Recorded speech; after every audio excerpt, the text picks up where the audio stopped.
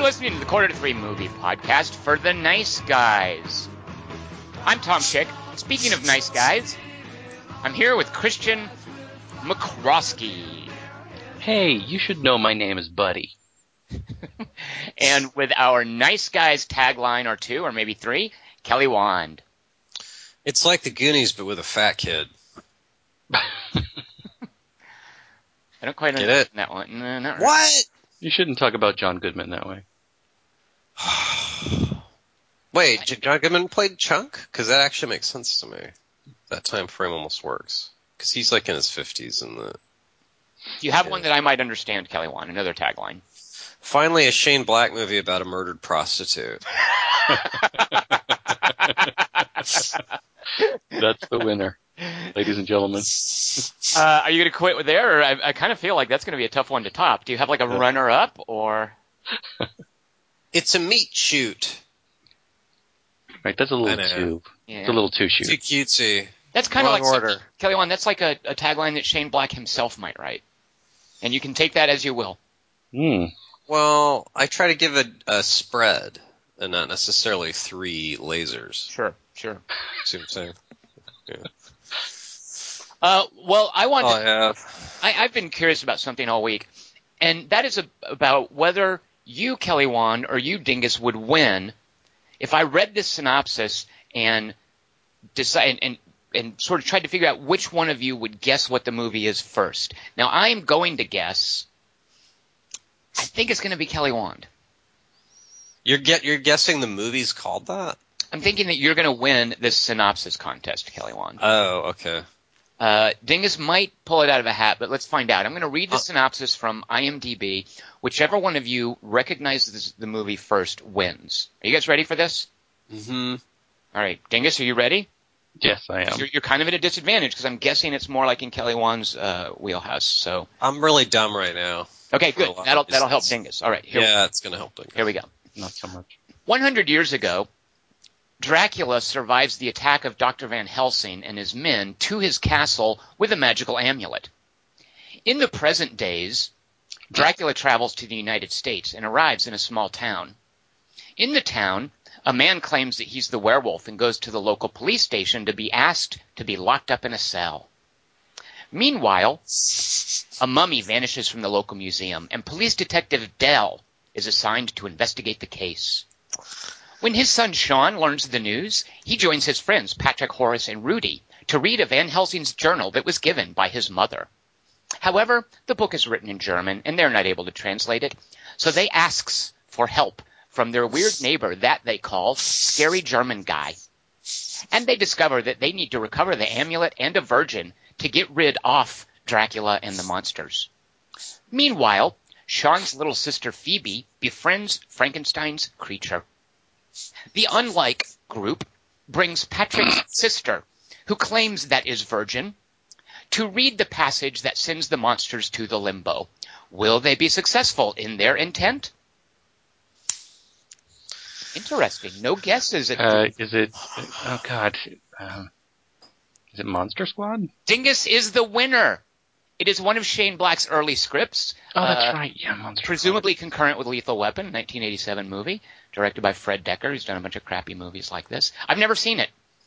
Me neither. I thought it was going to have Transylvania in the title. That's the thing. I watched a ton of his stuff this week. Oh, Dingus, you missed the seminal Monster Squad, seminal Shane Black work. The mummy's not a monster, is he?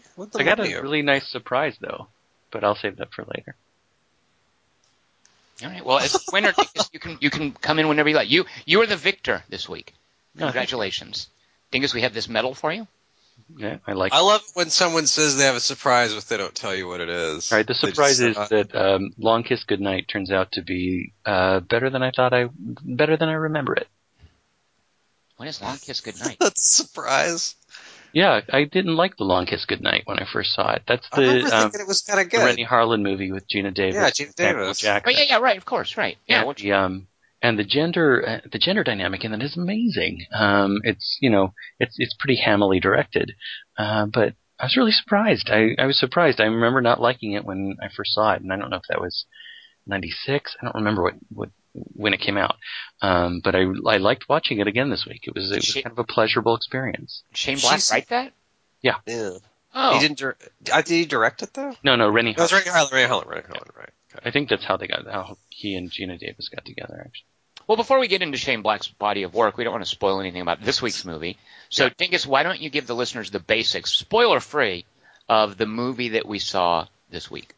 All right, this week we saw The Nice Guys, a 2016 American action comedy crime movie about how the Misty Mountains came to be polluted. It was directed by Shane Black and written by him and Anthony Bagarozzi. It stars Ryan Gosling, Russell Crowe. All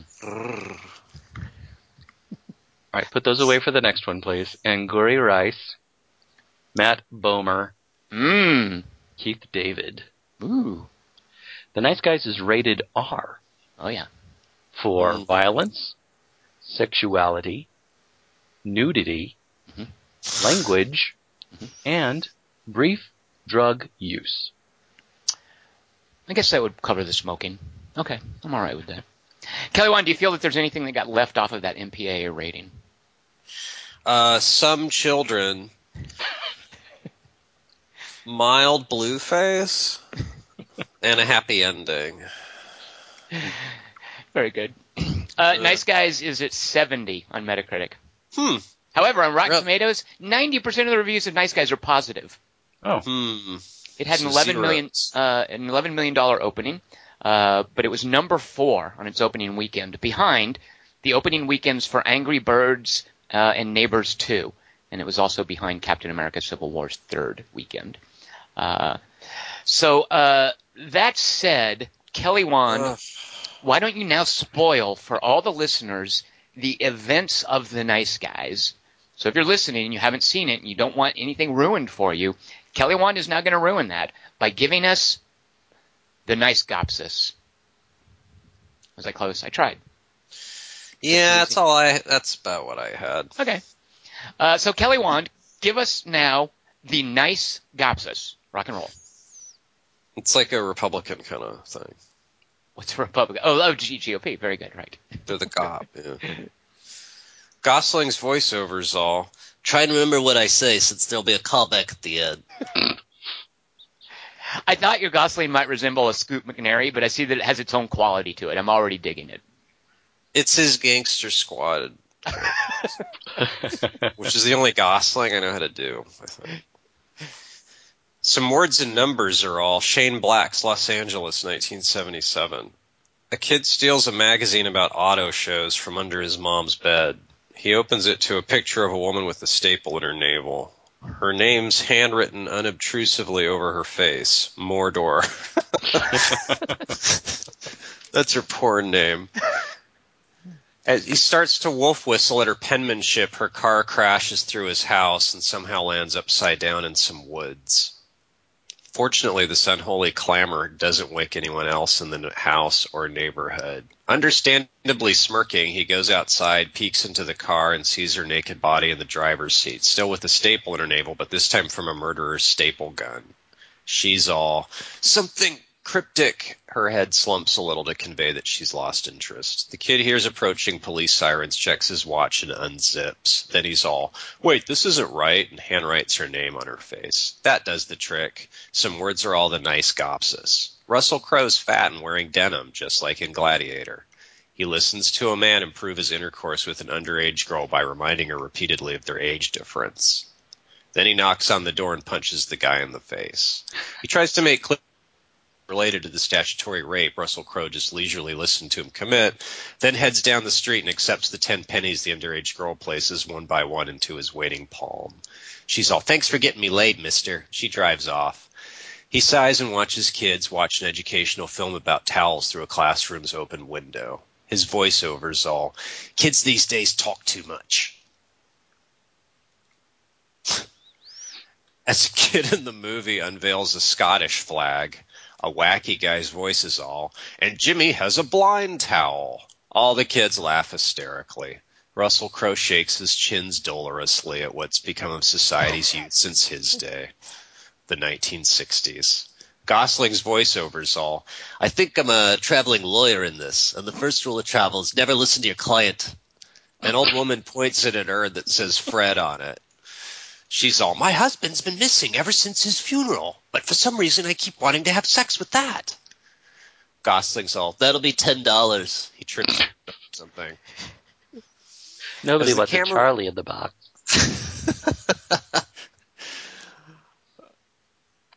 Yeah, I'll concede that. As the camera freeze frames an extreme close-up on his mustache, his voiceover's all, there is no second rule, but the third rule is always say something ironic when you're talking to yourself. It's a Shane Black movie set in L.A.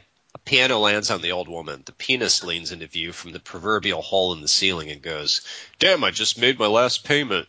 Russell Crowe wakes up and studies his calendar's word for the day, circumference. His voiceover's all, midsection-wise, Russell Crowe has considerable circumference.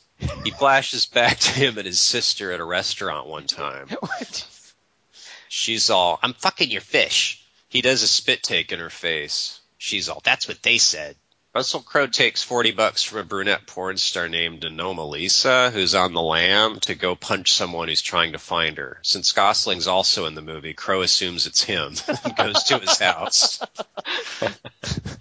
to break his wrist, which goes successfully. On his way out, he accepts a yoo-hoo from Gosling's daughter, Reese Witherspoon.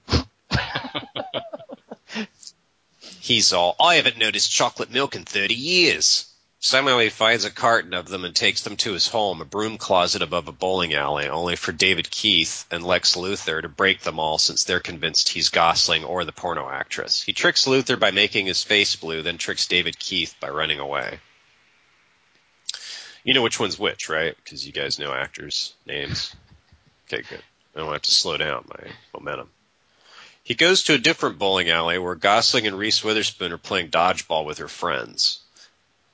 Crowe sits Gosling down and goes, Roy, I'll give you a tenth your fee if you help me find the girl I broke your wrist for looking for yesterday.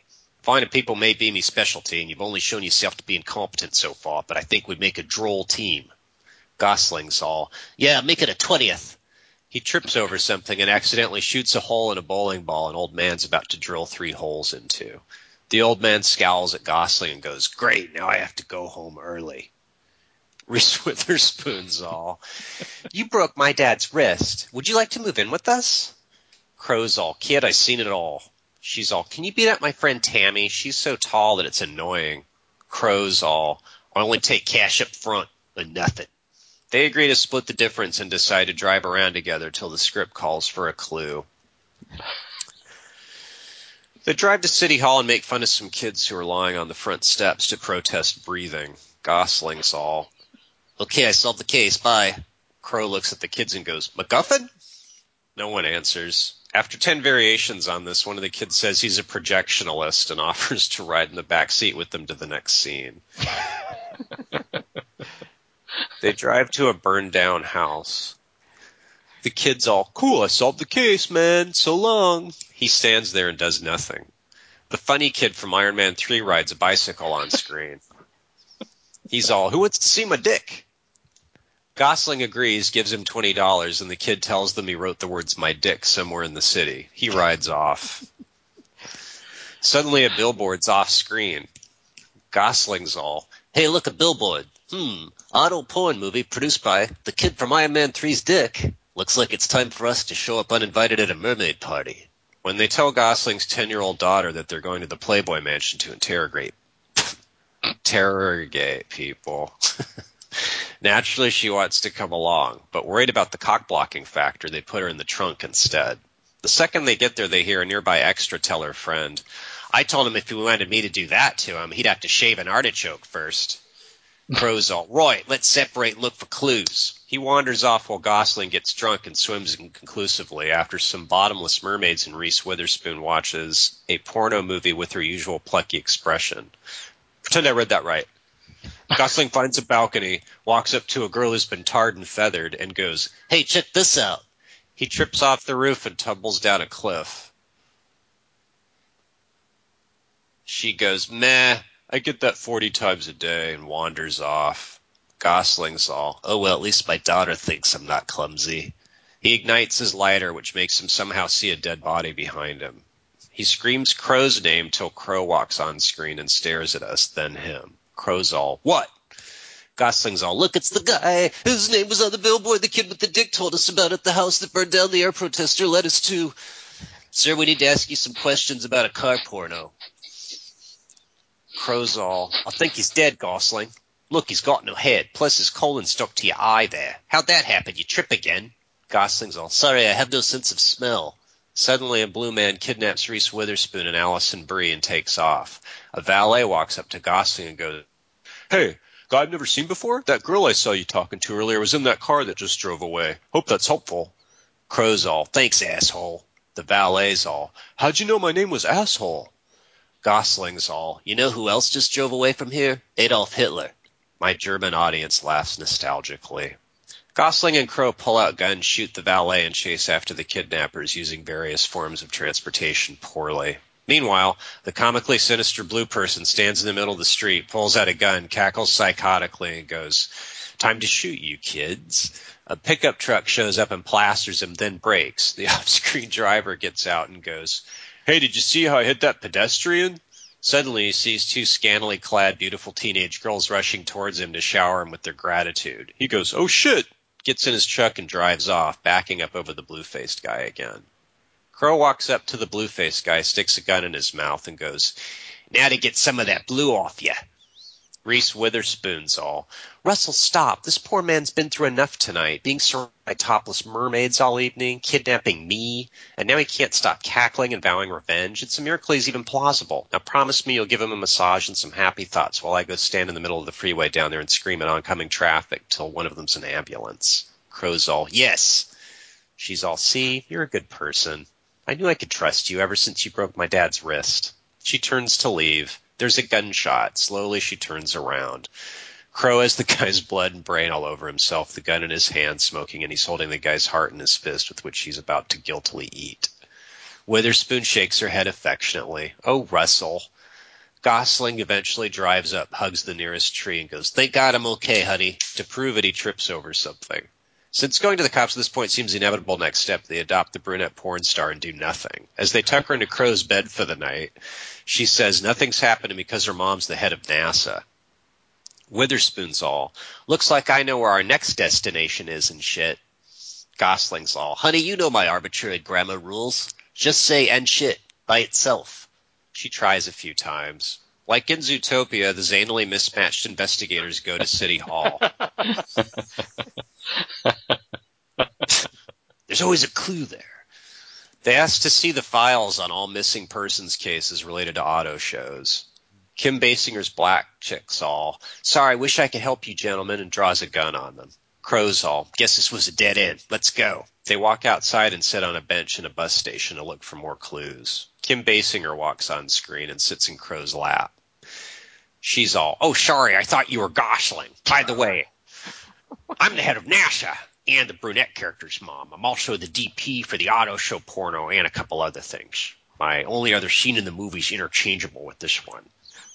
Gosling's all, well, and they say female roles are less in Shane Black movies. Nag, nag, nag. Now what'll a little exposition cost me? He opens his wallet and shows her a tiny $10 bill that's made out of shirts.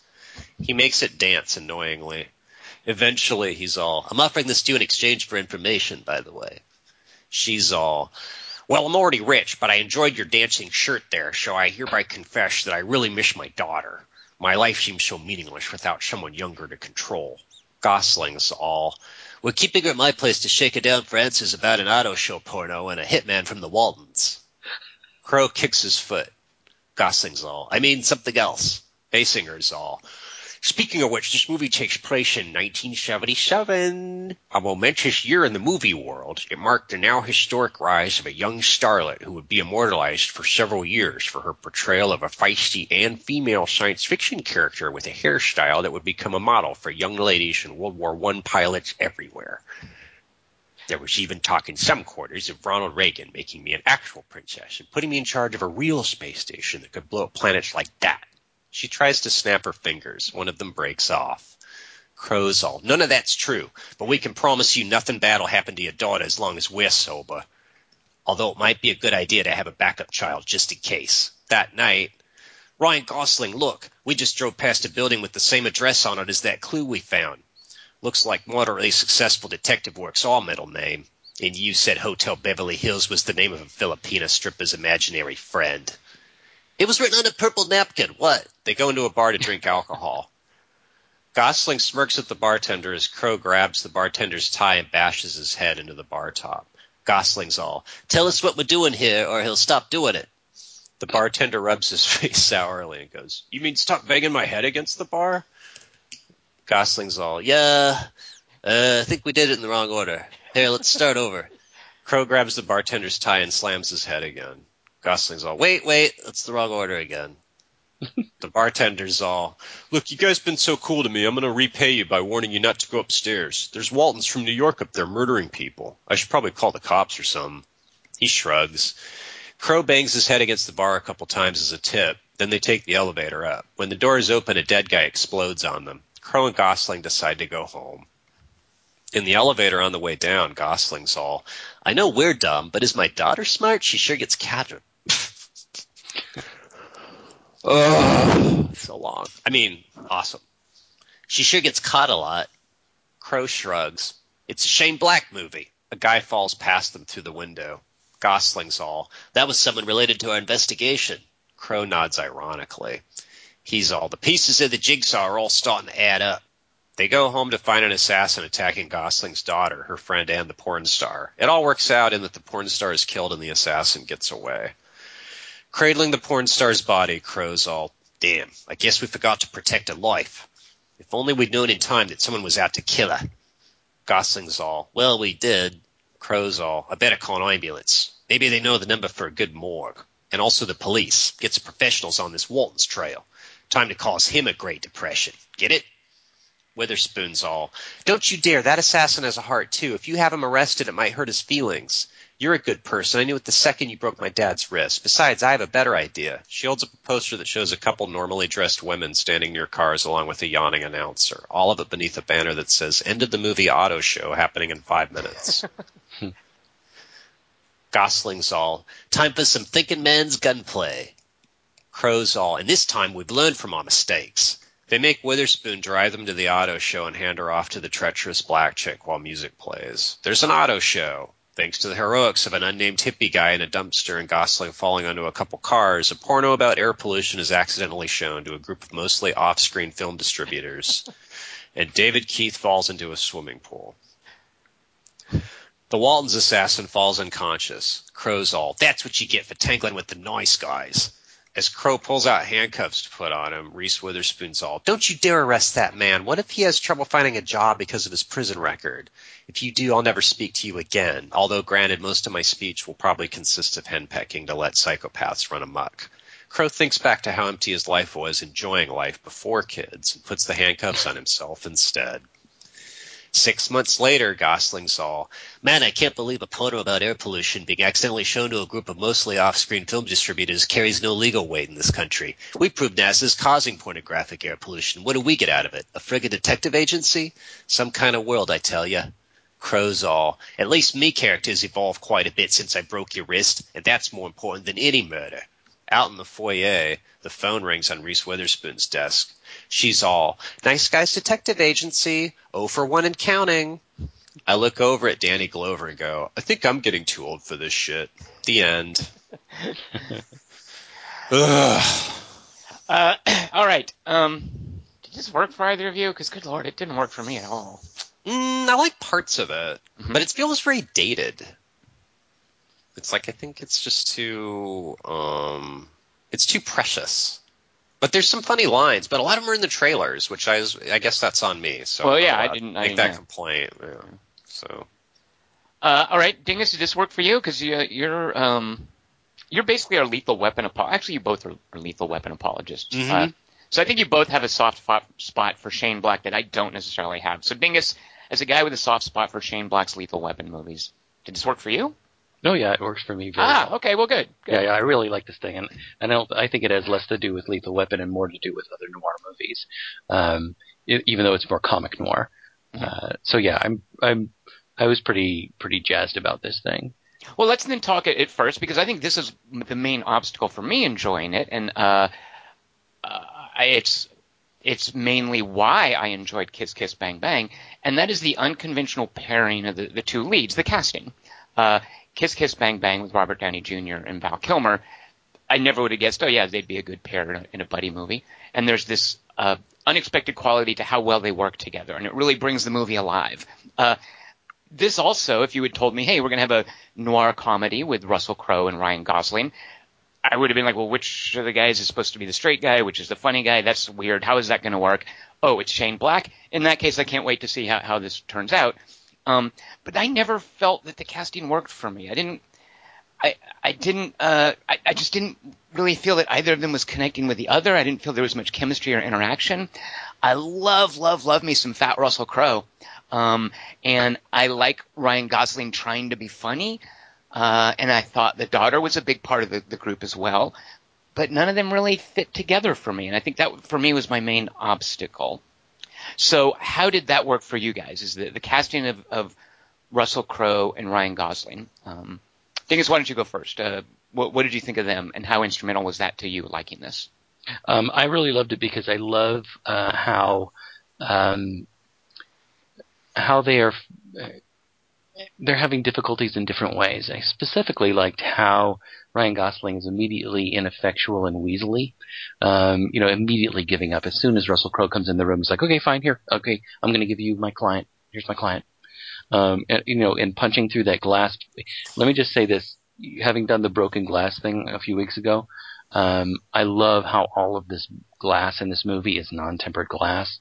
And when he does that, okay, now I just need to punch through this window, and he totally severs his vein, and it's like, oh, there's a lot of blood there. I love the way the glass looks. I think this movie looks gorgeous. I think that the attention to detail is incredible, and I love little moments like that, and I love that that Ryan Gosling's character just seems to be just a complete F up, and but still, he's got a gun hidden here, or he's going to try to get this angle or that angle. And his daughter seems to know all of these things about him. I mean, she's one of these. I think the actress does a great job what she's doing, but she's one of these way too knowing kids that is a little bit annoying in the way Shane Black writes her. But how Russell Crowe just comes in sort of wearily, to punch him around.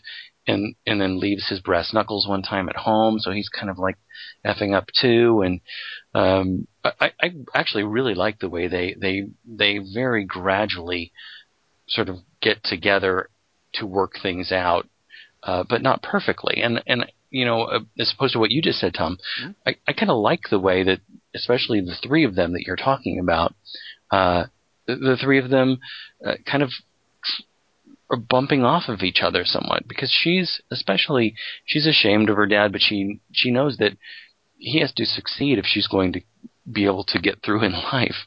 So she has to kind of lead him through, and this whole, is he a good man, is he not a good man thing. I actually kind of liked the unresolved chemistry that develops between the three of them. Mm-hmm. So Kelly Wand, how well do these leads work for you, these two guys? I think they're both funny. There's nothing they're doing wrong. I think the daughter, I didn't like the daughter. I thought she kind of ruined the movie. And then, she gives it a lot of earnestness that I kind of feel it's not really trying for. Yeah. Why are you trying to give this movie this authentic, precocious adult heart in this kid? And I really felt out of place for me. Yeah. And it's that wasn't in my over is Kiss Kiss Bang Bang, because it didn't have that. It didn't have that element of the kid. And I think that's one of the reasons Kiss Kiss Bang Bang works, is kind of lets you focus on the good part. I seem to recall you also objected, and I don't think Dingus and I had this problem with the relationship with the kid in Iron Man 3. Is that a correct recollection? Which, by the way, Ty Simpkins isn't the dick kid in this movie, Kelly. Oh, he's not? No. He's the kid in the beginning. And the kid from Jurassic World. Oh. Yeah, it's unfortunate. But, go ahead. I just had to say that. What was your question that I did or didn't like the kid in Iron Man 3? Because I did like you also, him. because I agree with you that I thought the daughter kind of felt out of place here, but I thought Shane Black, and I don't know if maybe it was partly how the kid was written, partly how it was how Robert Downey Jr. interacted with him. I really liked what Shane Black did with the kid in the Iron Man 3 script. I did like that. But I seem to recall, and I could be misremembering, didn't you also think that the kid in the Iron Man 3 script was also a little bit too earnest and redemptive? And No, not okay, really. Okay, He was kind of funny. Yeah, he was funny, and he was also like they had some really good exchanges, and he wasn't like your normal. And he was in a comic book movie, so you go, oh, he's the kid in a comic book. This is going to be the most annoying character ever, and he kind of wasn't. It was like a challenge that they sort of subverted. But do you remember the weight given to the daughter? I mean, to Michelle. It's Michelle Monaghan, right? In Kiss Kiss Bang Bang in the flashbacks. She's as a love interest, you mean, Dingus? What'd you say? As a love interest, you mean? Yeah, but she's also. Go ahead, sorry. She's also an abused child running off to L.A. I mean, that's part of what's going on there. But there's that right there, Ding. It's like there's this sort of darkness to it. I mean, there's an edge to it that I think fits in a noir. This precocious, adult in a kid's body thing who is way wiser than her dad. That to me doesn't. I mean, that seems like something true. It's like a John Hughes movie kind of trope in a way. Well, she has to be the grown up in the household because the mom's not there. Which is a very John. Yeah, I get it. Right. I mean, I get it. I just felt like it felt out of place with this kind of neo-noir story. It's too cute, and also there's way too much redemption at the end of this fucking movie. Like the blood on the doorknob, like that. I love that character, and I love that he's out. I guess it's just like Iron Man. It's like when they get sober, I kind of lose interest in them. And at the end, I don't know. This is far too redemptive a story for my taste, maybe. Which kind of is Shane Black, maybe. Is it a Shane Black thing, I guess? Yeah, I mean, I guess the good guys do win in the end, usually. Yeah. And Lethal Weapon, he doesn't stay suicidal. Right. Because normally a noir story, and I don't know about normally, and this, as Dingus mentioned, it's comic noir. I mean, it doesn't necessarily have to adhere to the principles of noir, but normally it doesn't always end well for the detective in a noir story. And this, it seemed to have very much be in line with wanting to have a happy ending. And I guess the supposed noir dark ending is this idea that Detroit has prevailed, which is kind of what I was hoping this would be developed more, and it just felt a little stilted and convoluted. Well, convoluted is okay, by the way. I'm okay with convoluted in a detective story, and I kind of expect that. I expect to be lost and then caught up along the way. And I think what you're supposed to come away with at the end of this, the resolution, is that ultimately it's a movie and a plot, because in noir there's always the bigger plot in the background that the detective reveals. The bigger plot is, of course, the automotive industry and how it impacts L.A. with smog and with the gas lines and with car design, and how Detroit, which we know will end up crumbling, is a big priority for the villain. Like, she's just acting on behalf of Detroit. So this whole idea that the bigger plot in the background is the automotive industry, and it's going to fail anyway. Like, I guess that's supposed to be the dark ending. Yeah. Well, he's messing around both with, if you'll excuse me, Roger Rabbit and Chinatown. I mean, he's those are both fixtures of noir, and I don't know about messing around. I mean, Roger Rabbit is definitely like a riff on noir. But it is, and it's got that whole car thing going on. Yeah, it's about the freeways, right? The destroying the tram for the sake of the freeway. But this is specifically about, Detroit, about the catalytic converter and what it does to the auto industry. Right. And I like that idea, but I don't know about contrived or forced. It just didn't really feel like. It kind of just felt like mandatory, like Shane Black saying, okay, we've got to give this a larger political scope in the background. I'll bring that out, little bits and pieces. But it didn't feel as integral as something like the tram plot in Roger Rabbit or the water distribution in Chinatown. I didn't feel like any of the characters really cared about it, or that the reveal was anything significant. There was no thematic connection to their characters either. Right. Like, they're part of a declining type of society. Like, that's not that. It's not that kind of movie. Yeah. Like the thematic connection with Jack Nicholson, and he works Chinatown, and Yeah. So I guess partly is with me not really feeling the leads worked, and with me not really feeling that it was that good of a noir story. At least those things didn't work for me. Yeah, that was just a big obstacle for me. And even though I loved bits, Dingus, I'm glad that you mentioned that breaking into the the house bit, because that was hilarious. That was great. That's exactly the kind of subverted expectation stuff that I love when Shane Black plays with it.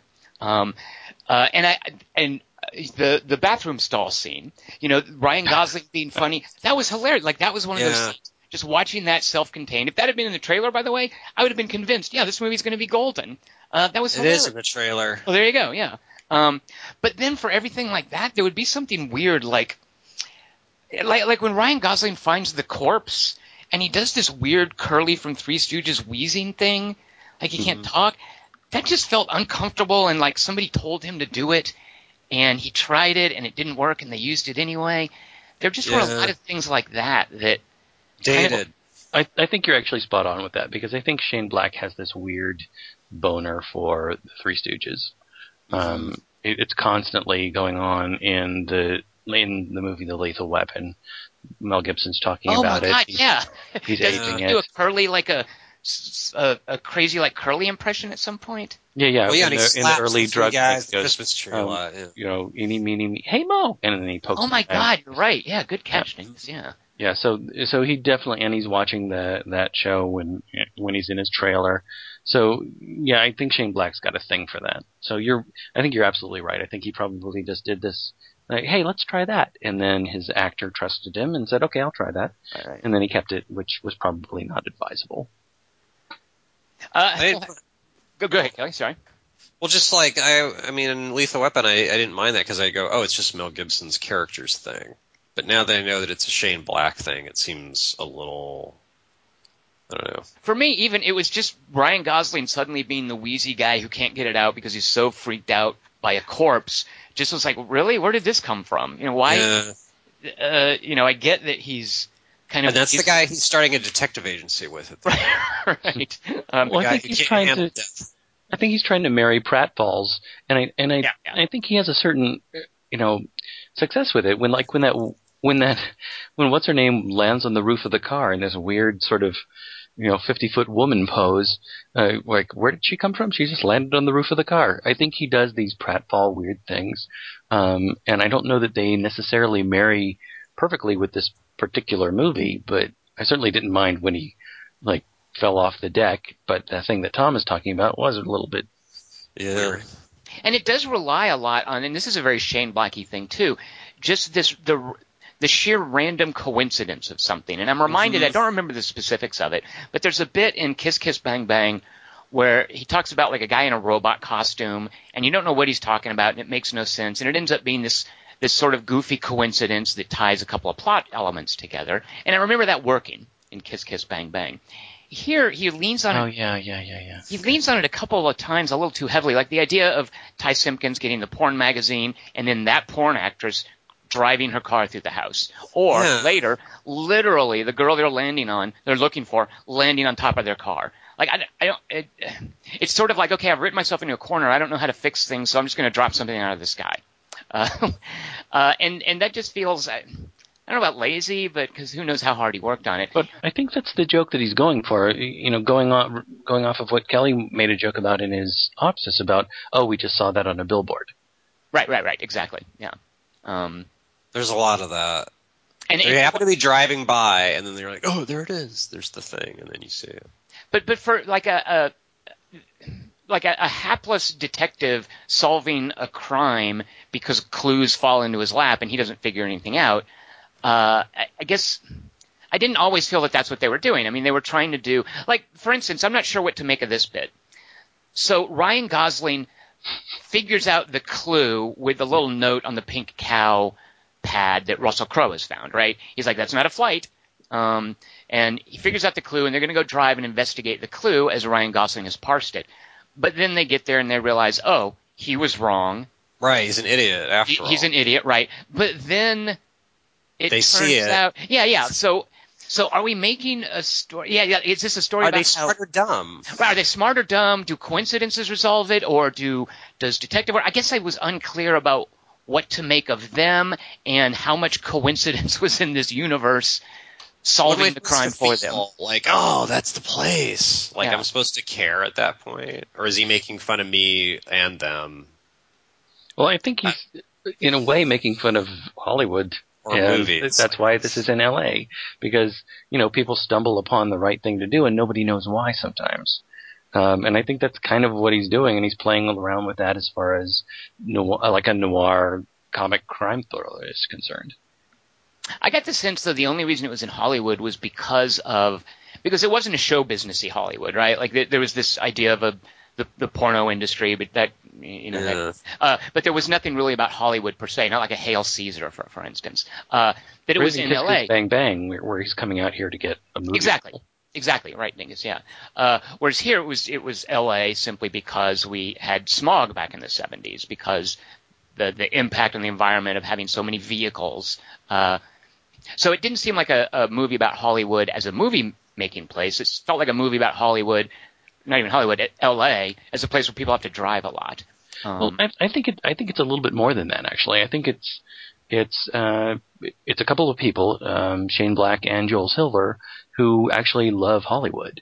I mean, not love Hollywood necessarily, but also love L.A., because I think that making it into a period piece the way they did, and so meticulously, I think that they're doing that on purpose. And his movies are out here not just because it's convenient, but because I think he actually loves many of those attributes, and making it into 1977 Los Angeles and doing it so meticulously. I think there's a reason for that, and it's not just because of those things, but it's also because he actually loves this place in the way that Woody Allen loves Manhattan.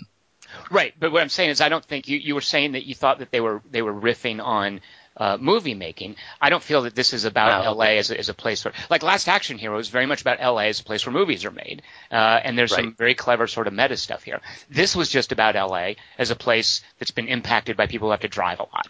Well, porn's part of the plot in a movie. Right, and porn, right. Exactly, yeah.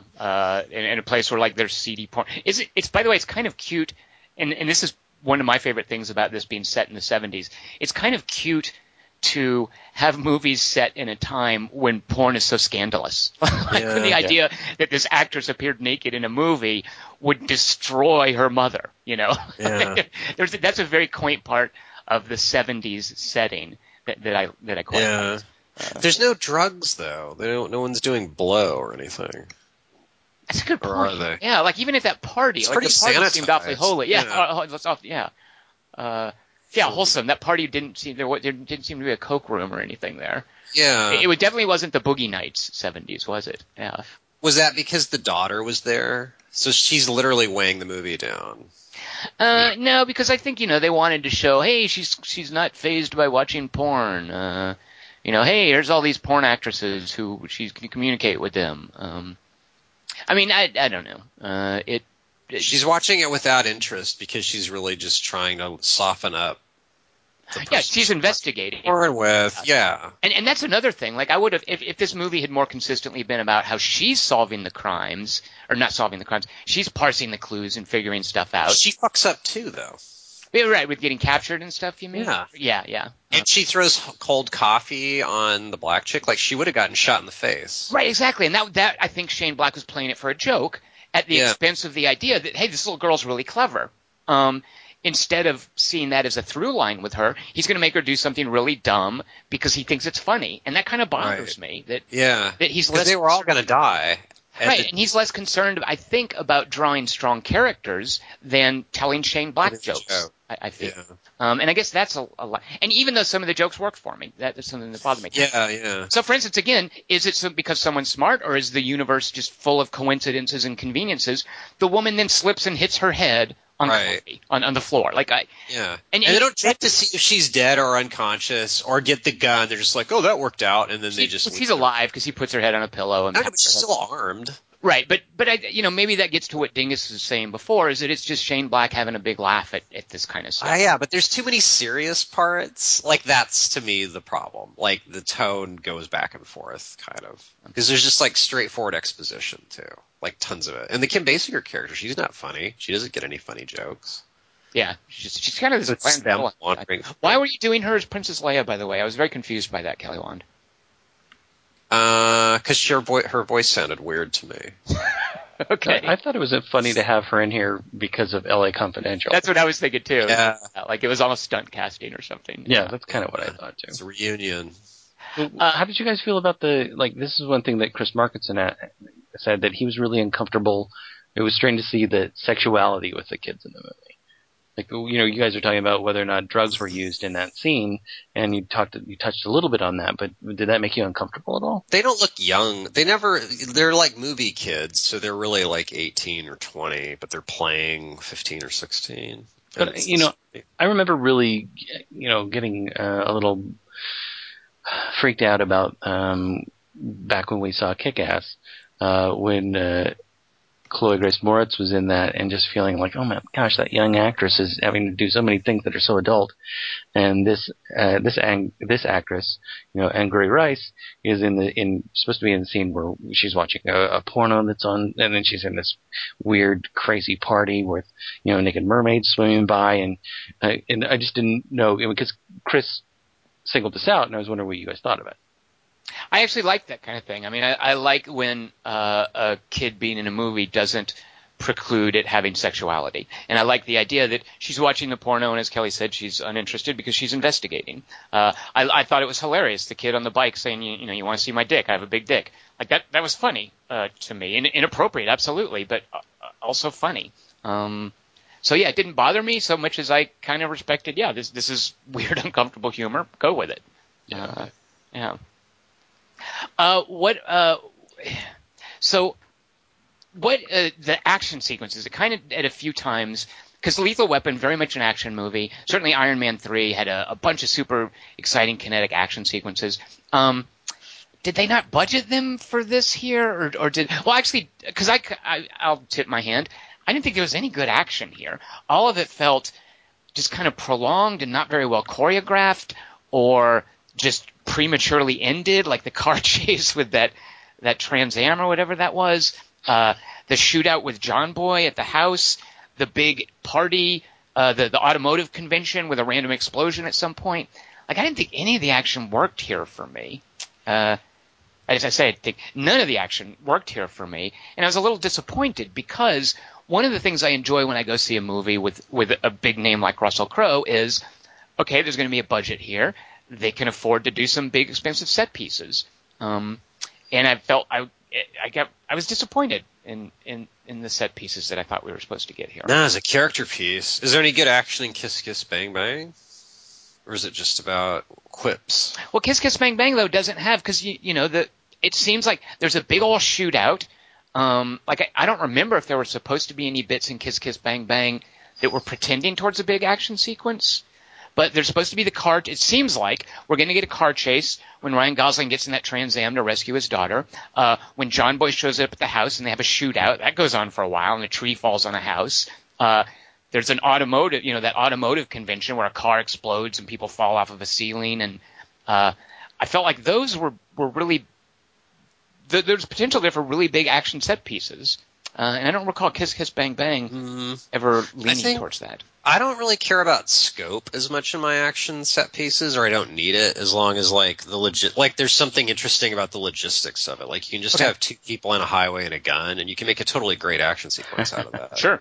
And I think that's more. I think Shane Black is more interested in what's going on with the characters than he is in the action. Because Lethal Weapon was directed by Richard Donner, so it's his script. It's Shane Black's script, but it's not him handling action.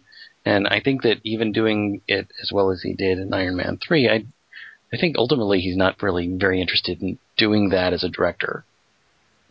But it's like, even by that standard of like, you don't need like a bunch of money on the screen, the action still sucks in this, because it's like a lot of the pivotal plot points all come about sort of coincidentally, just like everything else too. Like not John Boy, the Blueface guy gets hit by a car that just shows up out of nowhere. Right. And he, like, Gosling just happens to be holding the film after it rolls around a bunch of one of those movies where everyone's trying to get like a jewel. Or like the Indiana Jones opening with the antidote, right? The Temple of Doom, yeah. Yeah. And then by chance, the protagonist is the nearest to it at the end of it all, and it's like, yeah, I did it. It's like, all right, and I felt all this stuff was written into the script, but just not directed into the movie. And it's not that fun. Yeah. So I don't know. Like, I like the. I don't think that's the point. I mean, I don't necessarily need any that kind of action here any more than I need it during The Big Sleep. I mean, these are wildly different movies, obviously. Right, Dingus, but like Kelly's talking about, that ending with the film canister rolling around. Like I say, that was clearly, I think, written to be something like that Temple of Doom sequence. Is there's something that everybody's chasing. It's rolling loose like a marble on the floor. Yeah.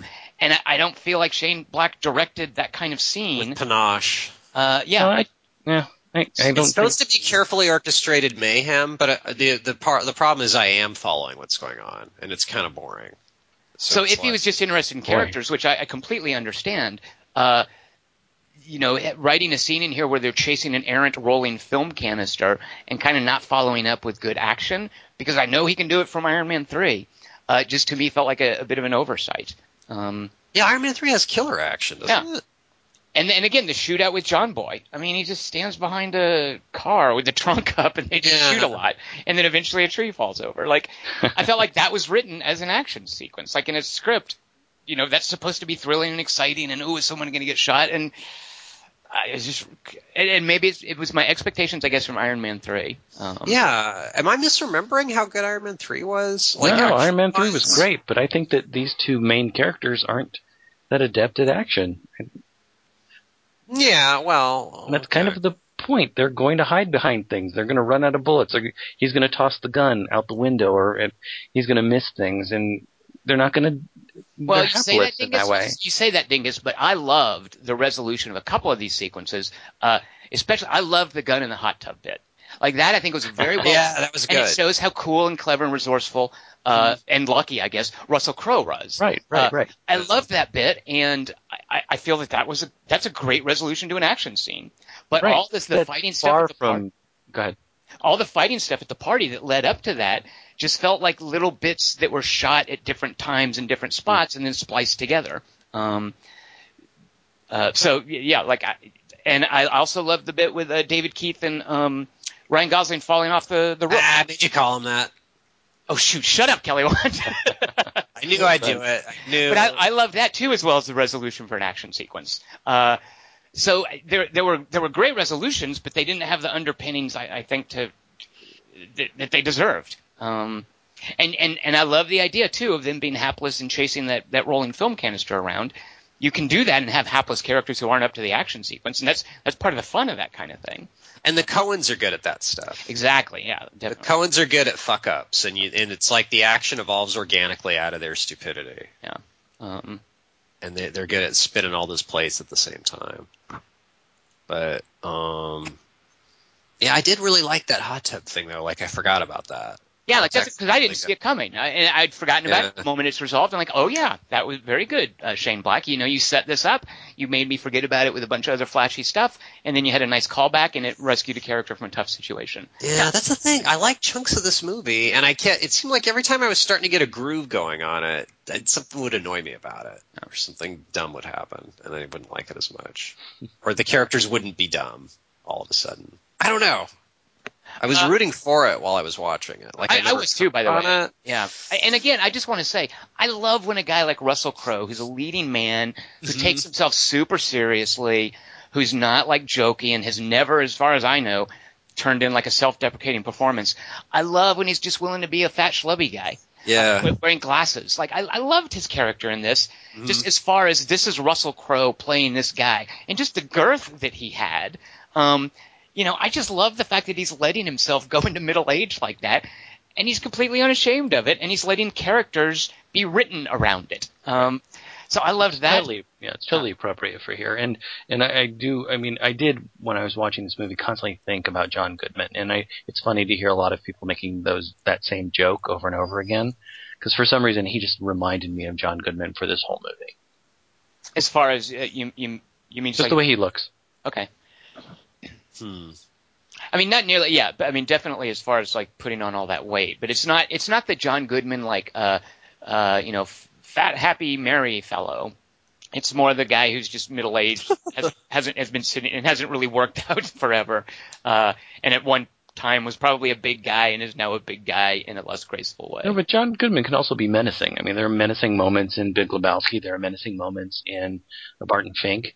I mean, there are things that about his mien that just reminded me. I mean, it wasn't just. I'm not just talking about weight. I'm just talking about the overall look.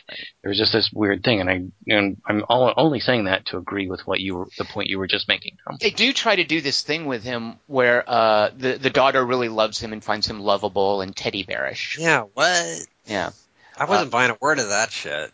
And I do think that is what Dingus is talking about, is them trying to tap into this sort of lovable John Goodman-esque quality. I wasn't works for you doing or not. that.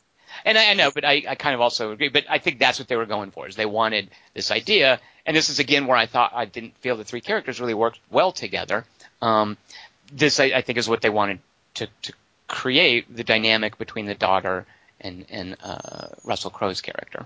And yeah, I'm with you, Kelly. I didn't feel it worked, but clearly that's what they were going for. Yeah. And it's nice to see. Like, I like Russell Crowe is a charming guy. And even though he does take himself seriously, and I can completely understand that he will punch out photographers and has no sense of humor about his personal life or whatever, he's got charisma and charm. And no, totally. But I just don't see how a 13-year-old girl would have.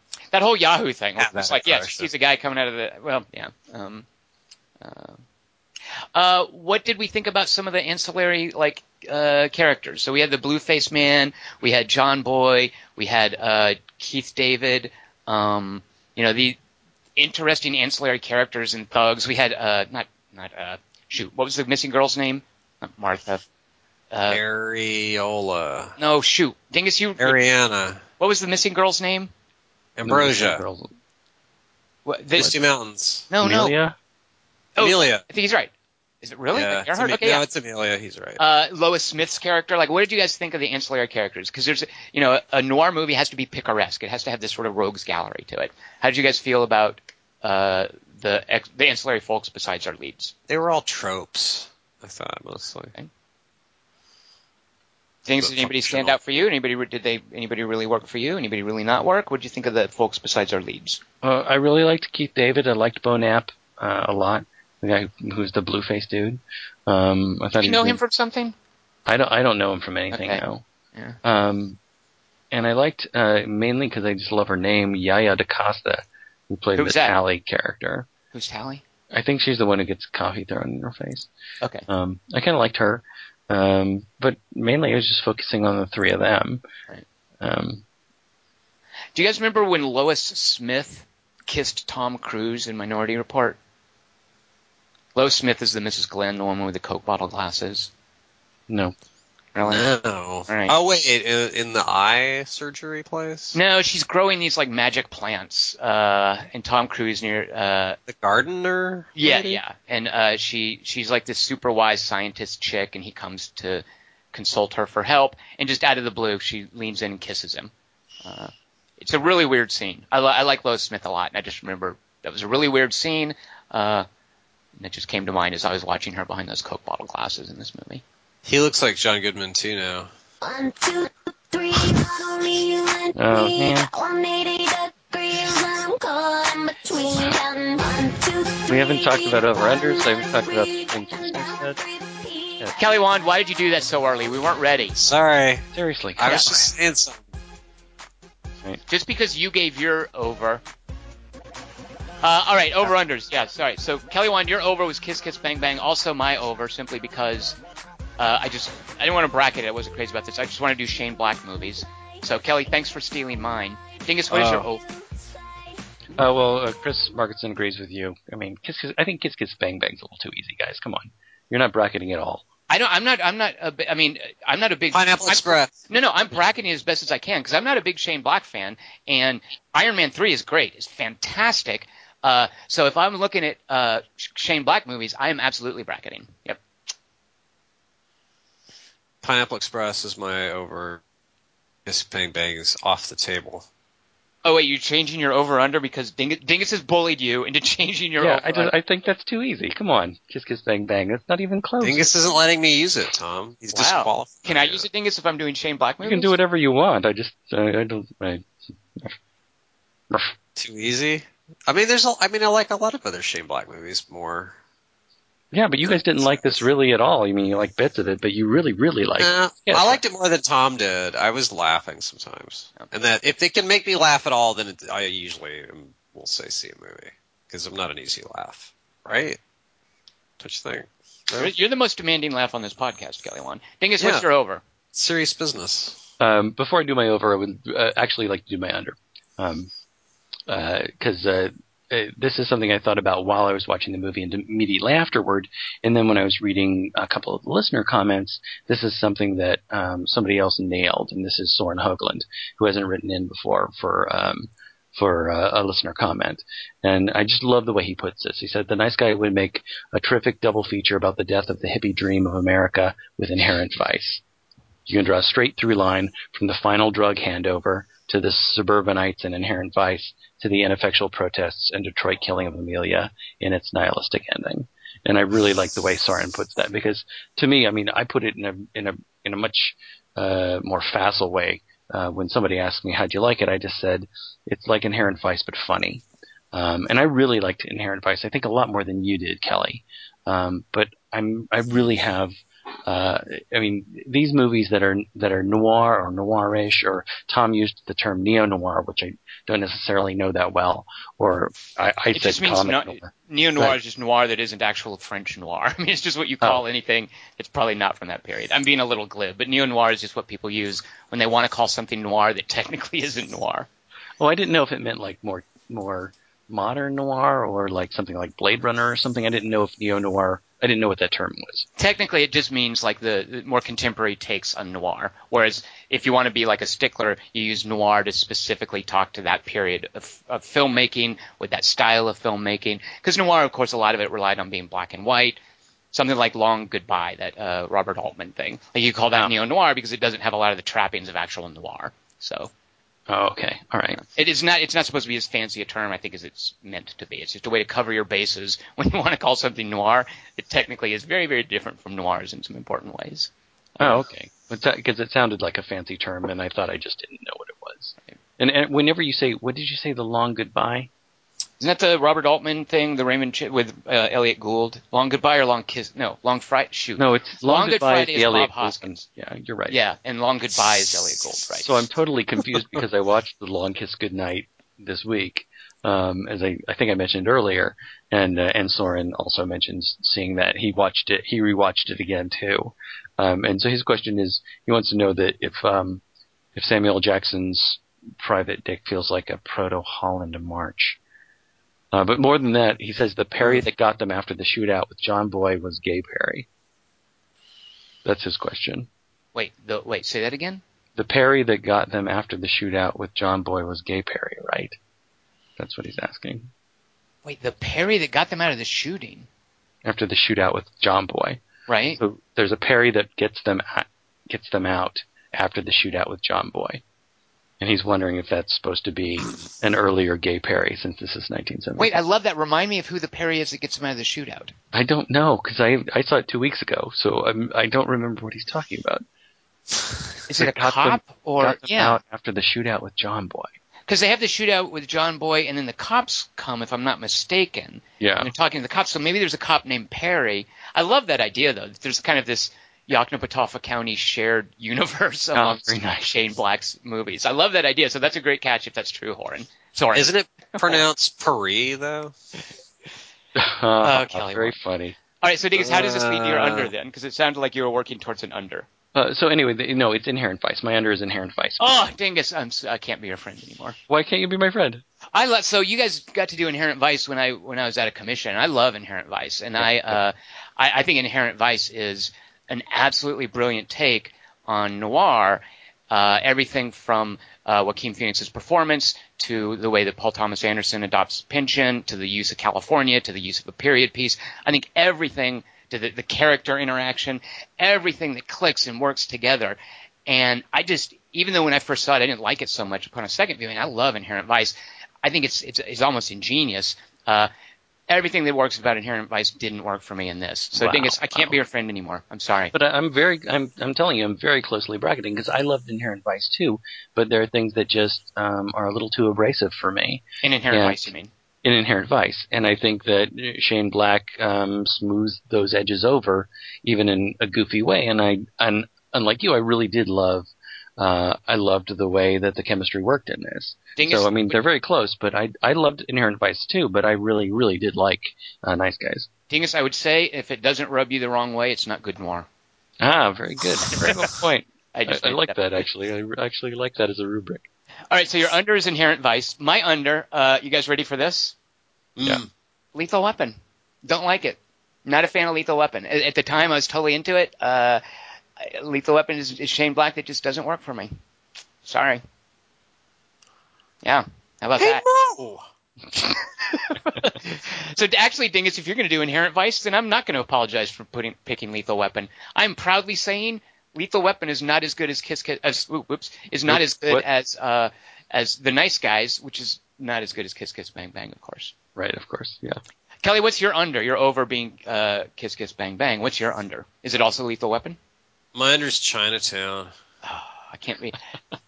Okay, I'm not friends with either of you. You're both my podcast colleagues, but neither of you is my friend. Well played, Kelly. Well played. See? That's what you get for asking. Dingus, what's a movie that is slightly better than The Nice Guys? So I would put, mainly just because I like the production design and just the way this movie looks and the feel of it, I would put Bound just a little bit over this movie. What? Ooh. Wachowski's? Yeah. Wachowski's over Shane Black. There's So something over I meant to there. ask you this before, Dingus. Do we know who shot this? Like, did anyone of note? Was anyone of note the cinematographer for The Nice Guys? Yes, there was. His name is Philip Russello. Do you know offhand what we know him from? Sherlock Holmes. Sherlock Holmes. The Guy Ritchie Sherlock. Well, the Guy Ritchie Sherlock Holmes are good-looking movies. But more importantly, he shot Constantine. Well, there you go, Dingus, burying the lead. Nice try. Yeah. Well done. He was So, yeah. testing you. I really like Philip Russello, and so I did really love the way this thing looked. But All right. but I haven't seen Bound in forever, so maybe it doesn't hold up. But I just remember loving the way that movie was structured, and it just was such a gorgeous, glossy movie. And this particular movie is not a gorgeous, glossy movie. It's more of an L.A. in the 70s movie. All right, so now pretend the Britney Spears fires off, and we are transitioning now to a 3x3. Dingus, Yes. This is another reason I can't be your friend anymore. Why not? Hardware stores, seriously? Hardware stores. What's wrong with that? Just too What's hard. wrong with it? Yeah, I kept thinking of scenes and then going back, and it's like, oh, it's not a hardware store. They're just in a regular old store. I'm happy with what I came up with, but oh, good Lord. You're going to have to explain yourself when your turn is up. So explain what the topic is, and then when we get to your number 3, Dingus, I want to know your thought process for why that's the topic. All right, these are your favorite scenes in hardware stores. I don't know why that's so difficult to understand. We've seen a few movies, or a couple movies Well, lately. I understand it, but there's no hardware. What? All right, well, I'm going first, so because I'm introducing next week's too, I think. I understand it. It's just I kept looking up things as like, okay, yeah, isn't that scene in a hardware store? And I'm looking up, nope, not a hardware store. No, they sell candy. Yeah, well, or it's just a general goods store, or like a hardware store in and of itself doesn't. And maybe it's just because I don't know how to do hardware or whatever, but I don't generally have a frame of reference. Like a hardware store doesn't mean anything to me. Oh, it's very meaningful to me. I mean, your own. I was giving Dingus a hard time about this. Dingus owns things like a level, a power drill, and other things that I wouldn't be. Does he use them in front of you? Oh, yeah. We have a friend of ours who's moving into a house, and he's helping her get stuff set up. And he's got all these weird tools that I didn't even know were in the house where we live. You know, Dingus has definitely gone shopping in hardware stores in ways that I haven't. So, yeah, of course it means something to Dingus, but it's like somebody who doesn't know how to run a computer doing a 3x3 of computer programming. That's where you go to a software store. Right. So anyway, what I ended up doing was, I picked these not because they're necessarily better than any other hardware scene stores, but they're scenes that I like that also happen to take place in hardware stores. So I'm not particularly proud of any of these, but by the process of elimination, yeah, here are scenes that I like. They're in hardware stores, so this is the only 3 I could come up with. My number 3 is a movie that we saw recently called They Look Like People, where a guy needs to buy sulfuric acid. And he goes in and he just asks the clerk, and he needs it for nefarious purposes. And he asks the clerk, "What would happen if you got this on your skin?" And the clerk's like, "I guess it would burn." And it's just like a minimum wage worker and this guy who doesn't know anything about sulfuric acid, and it's in a hardware store, and it's an ominous development in the movie. So there's my number 3. Perfectly fine with me. That's the kind of thing I'm going for. There are things that you can only get in hardware stores, and there's a reason that they actually show these things in hardware stores. The thing is, here's the scene I really wanted to do. And I'm going to call this up. No one's going to mention this. It's not a hardware store. There's a similarly fantastic scene, and you guys are both, again, number 3 for the reasons that I can't be your friends anymore. You guys still haven't seen a Kelly Reichardt movie named Night Moves, which is it's a Kelly Reichardt thriller. And Kelly Reichardt doing a thriller, it's an anti-thriller, and I love that about it. But there's a point where characters need to do something equivalent to where the guy buys sulfuric acid. You know, they're up to no good. They need to acquire something. They need to do it without alerting a clerk in a particular situation. And there's an amazing scene between Dakota Fanning and James LeGros. But it's not a hardware store. It's a freaking agricultural goods store. But it's that same kind of scene, and I love that scene, and I wanted to use that, and I was thinking, well, maybe they sell hardware at this agricultural goods store, so I can get away with doing that. But I didn't feel that just didn't technically fit into hardware store. So I had to go with this where the guy goes in to buy acid, even though there's, Night Moves has a way better version of this scene. So there you go. They look like people. I would like this to have been a pick for Night Moves, but unfortunately this agricultural goods store doesn't really sell hardware. So I'm sorry we're not friends anymore. Yeah. Podcast colleagues, like I said, I'm fine with that, but I just, until you see Night Moves, until you take Chinatown off of your over-under for the nice guys. I forgot what the third reason was. I can't be your friend. So you know what, Kelly Wand? Just those are the only 2. You take care of those 2 things and we'll be friends again. In the meantime, Kelly Wand, what's your third favorite scene in a hardware store? In Final Destination 3. Oh, no, wait. Shoot. What just happened? Well, him saying Final Destination, I didn't realize. I'm going to like Kelly's pick better than mine. I can already tell. There's a dude with a nail gun, and he uses it to kill some pigeons that are annoying him. He's on, this crane, and it's really late in the movie, and they're being Final Destination characters, and they're being really, cavalier and we got this. So what if we lost 5 people who were supposed to not die? Check this out. And then he's shooting pigeons with a nail gun. And then lightning strikes an icicle or something, and then it causes a microwave to explode, and then it makes the nail gun shoot his girlfriend a bunch of times with nails. And this happens in a hardware store? Yeah, it happens in the hardware store. Because the nail gun being out of the hardware store would be too far-fetched for Final Destination. So it happens. So a girl's killed with a nail gun in a hardware store. I think you're lying. I think it's not in a hardware store, Kelly Wand. I think you just picked something that involves a nail gun. Is that true? Tell us the truth. Yeah. What? It's in a hardware store. That's what he works there, and it happens while they're at work. They both work there. They both work at the hardware store. That's how I knew that I was right, because it's the guy's job. So he would be at a different place. Is this true, Dingus? Do you believe him? Because I'm not sure I believe him. And I know the Final Destination movies. I would think I would remember if there was Are you asking me to confirm something about the Final Destination movies? I'm just asking if you believe him. I think Kelly Wand just picked something with a nail gun. Because if that was going to happen, I could have done other things. Well, if he was going to pick something with a nail gun, he would have picked Lethal Weapon 2. We don't know what his number 1 and number 2 picks are, Dingus. That's a good point. Sorry, I shouldn't have said that. Kelly Wand, so there's really a Final Destination sequence in a hardware store. Because I thought you were going to remind me of something where, the hammer falls off the shelf, and then it hits a thing of ball bearings, and then the ball bearings roll across, and they start a forklift, and the forklift drops a bunch of planks on someone. I thought you were going to remind me of some scene like that. I did a Google for Final Destination 3 hardware store, and it's all, there's an alternate ending in the hardware store scene where he fires a warning shot at the pigeons. Ian and his girlfriend, Erin, are working at a hardware store. Wendy and Kevin arrived to warn them. Kimberly went to a hardware store to ask for directions. Okay. Ian and Erin working at a hardware store. Ran into each other at a hardware store. Camaro ran through the store. Is 3 the roller coaster? Is 3 the roller coaster one? Or the NASCAR one? Okay. No, it's the Roller Coaster World. Okay. It's a Home Depot-like hardware store, and they refuse to leave the one. That's why, and they're camped there. They feel they're safest in a hardware store. Shoot. All right. Good one, Kelly Wand. So not only are you dumb, you're really because it's actually a plot point that they're in a hardware store. Frankly, I lose interest in Final Destination 3 after Shalane Simmons gets killed in the suntan booth. That's the same one, I think. I know. That's what I'm saying. Is once that happens, there's not much point to watch the Final Destination series. Once you've lost Shalane Simmons, yeah. So it's also a scene or something.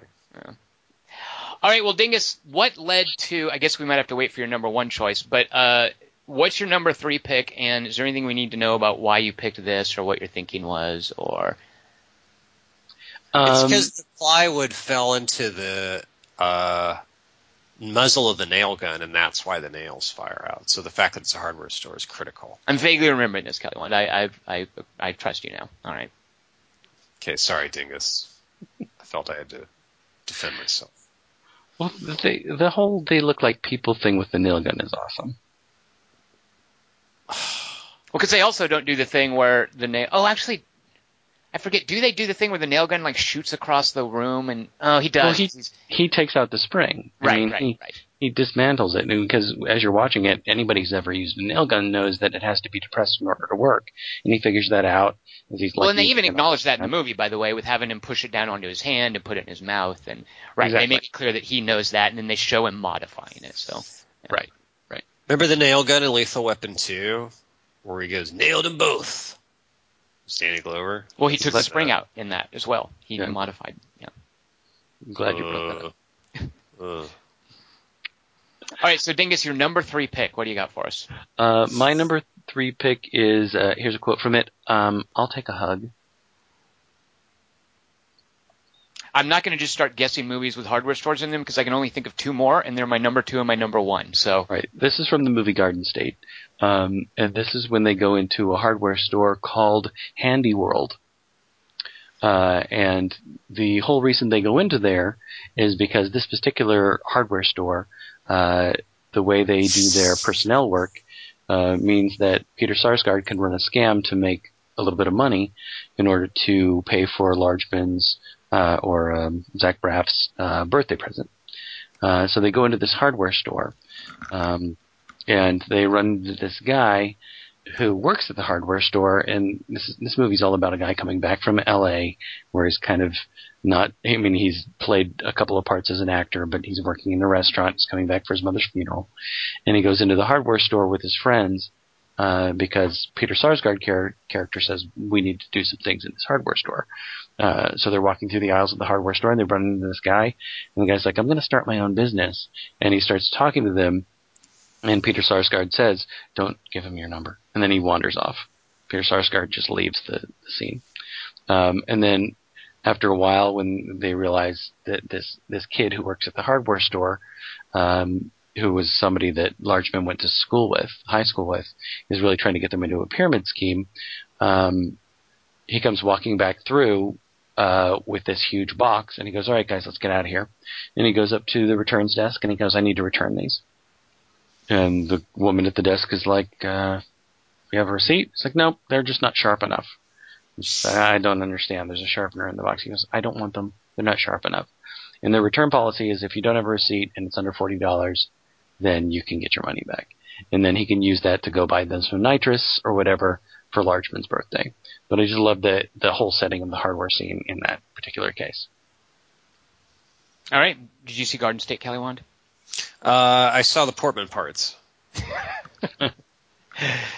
My cool. second favorite scene in a hardware store, and just to make sure, you guys did a podcast on this, and I felt after your podcast like I didn't need to see it, but I knew there's hardware store shenanigans in it, so I watched it, and just for the absurdity of it, I love that goofy hardware showdown at the end of The Equalizer, where Terminator Denzel Washington is just way too badass to just take one of these mercenaries' guns and then shoot the other mercenaries. He has to do all this contrived, like, hardware store kill, R-rated kill kind of nonsense, like with tree pruning shears and There's even the nail gun in the rain bit because they've set off the silly sprinklers at the end and the absurd. I think Antoine Fuqua has no concept of how ridiculous that scene is.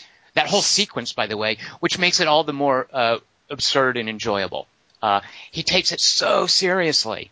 There's this mirror shard fight where Denzel and the mercenary are rolling around stabbing each other with broken glass. There's this. He makes a noose out of barbed wire and hangs a guy with it. At one point, he gets wounded, so he takes an acetylene torch and he heats a doorknob to cauterize the wound. Like, that's the sort of thing you can only do in a hardware store. And you guys had talked about it in the podcast, and I was like, okay, I don't need to see that. I think you made fun of that hardware store sequence. So when Dingus mentioned this topic, I was like, well, I better just check it out anyway. And yeah, the movie's silly, but the silliness just culminates so incredibly in that hardware store sequence in Equalizer that's my second favorite scene in a hardware store. It's ridiculous.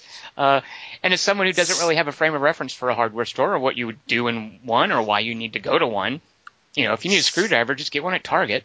I sort of figure, yeah, that's probably, that's something you can only have in a hardware store. Who's the girl in it? Chloe Grace Moretz. Yeah, Chloe Moretz. Is it Chloe? Yeah, and she's barely in it. Well, she's in it the first part, and then she's gone for like an hour and a half, and then she comes back for the little coda at the end.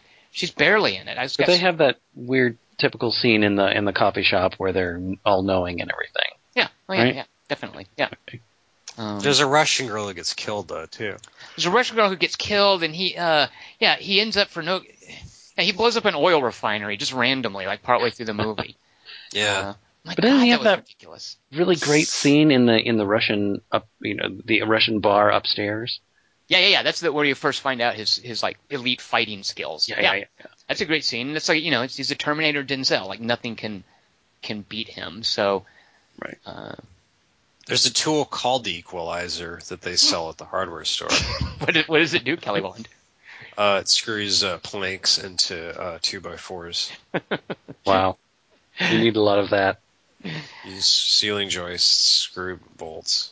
Well, Kelly Bond, given your knowledge of hardware stores, and I think I'm really curious to hear what your second favorite scene in a hardware store is. My number 2 is from the movie Bill and Ted's Bogus Journey, where they take Death to the hardware store because they're going to make robots of themselves to fight the other robots, the evil robots. And Death has like a Sith that he's checking out. And then a guy's smoking a cigarette, and then Death goes, "See you soon," and then the guy coughs a little bit. And then the Neanderthals buy like some gadgets. Now, this one, I believe, I have no problem believing that they go to a hardware store in a Ted and Bill movie, so that works for me. All right. You call them Ted and Bill? Bill, whatever. I don't place a value judgment on who gets top billing.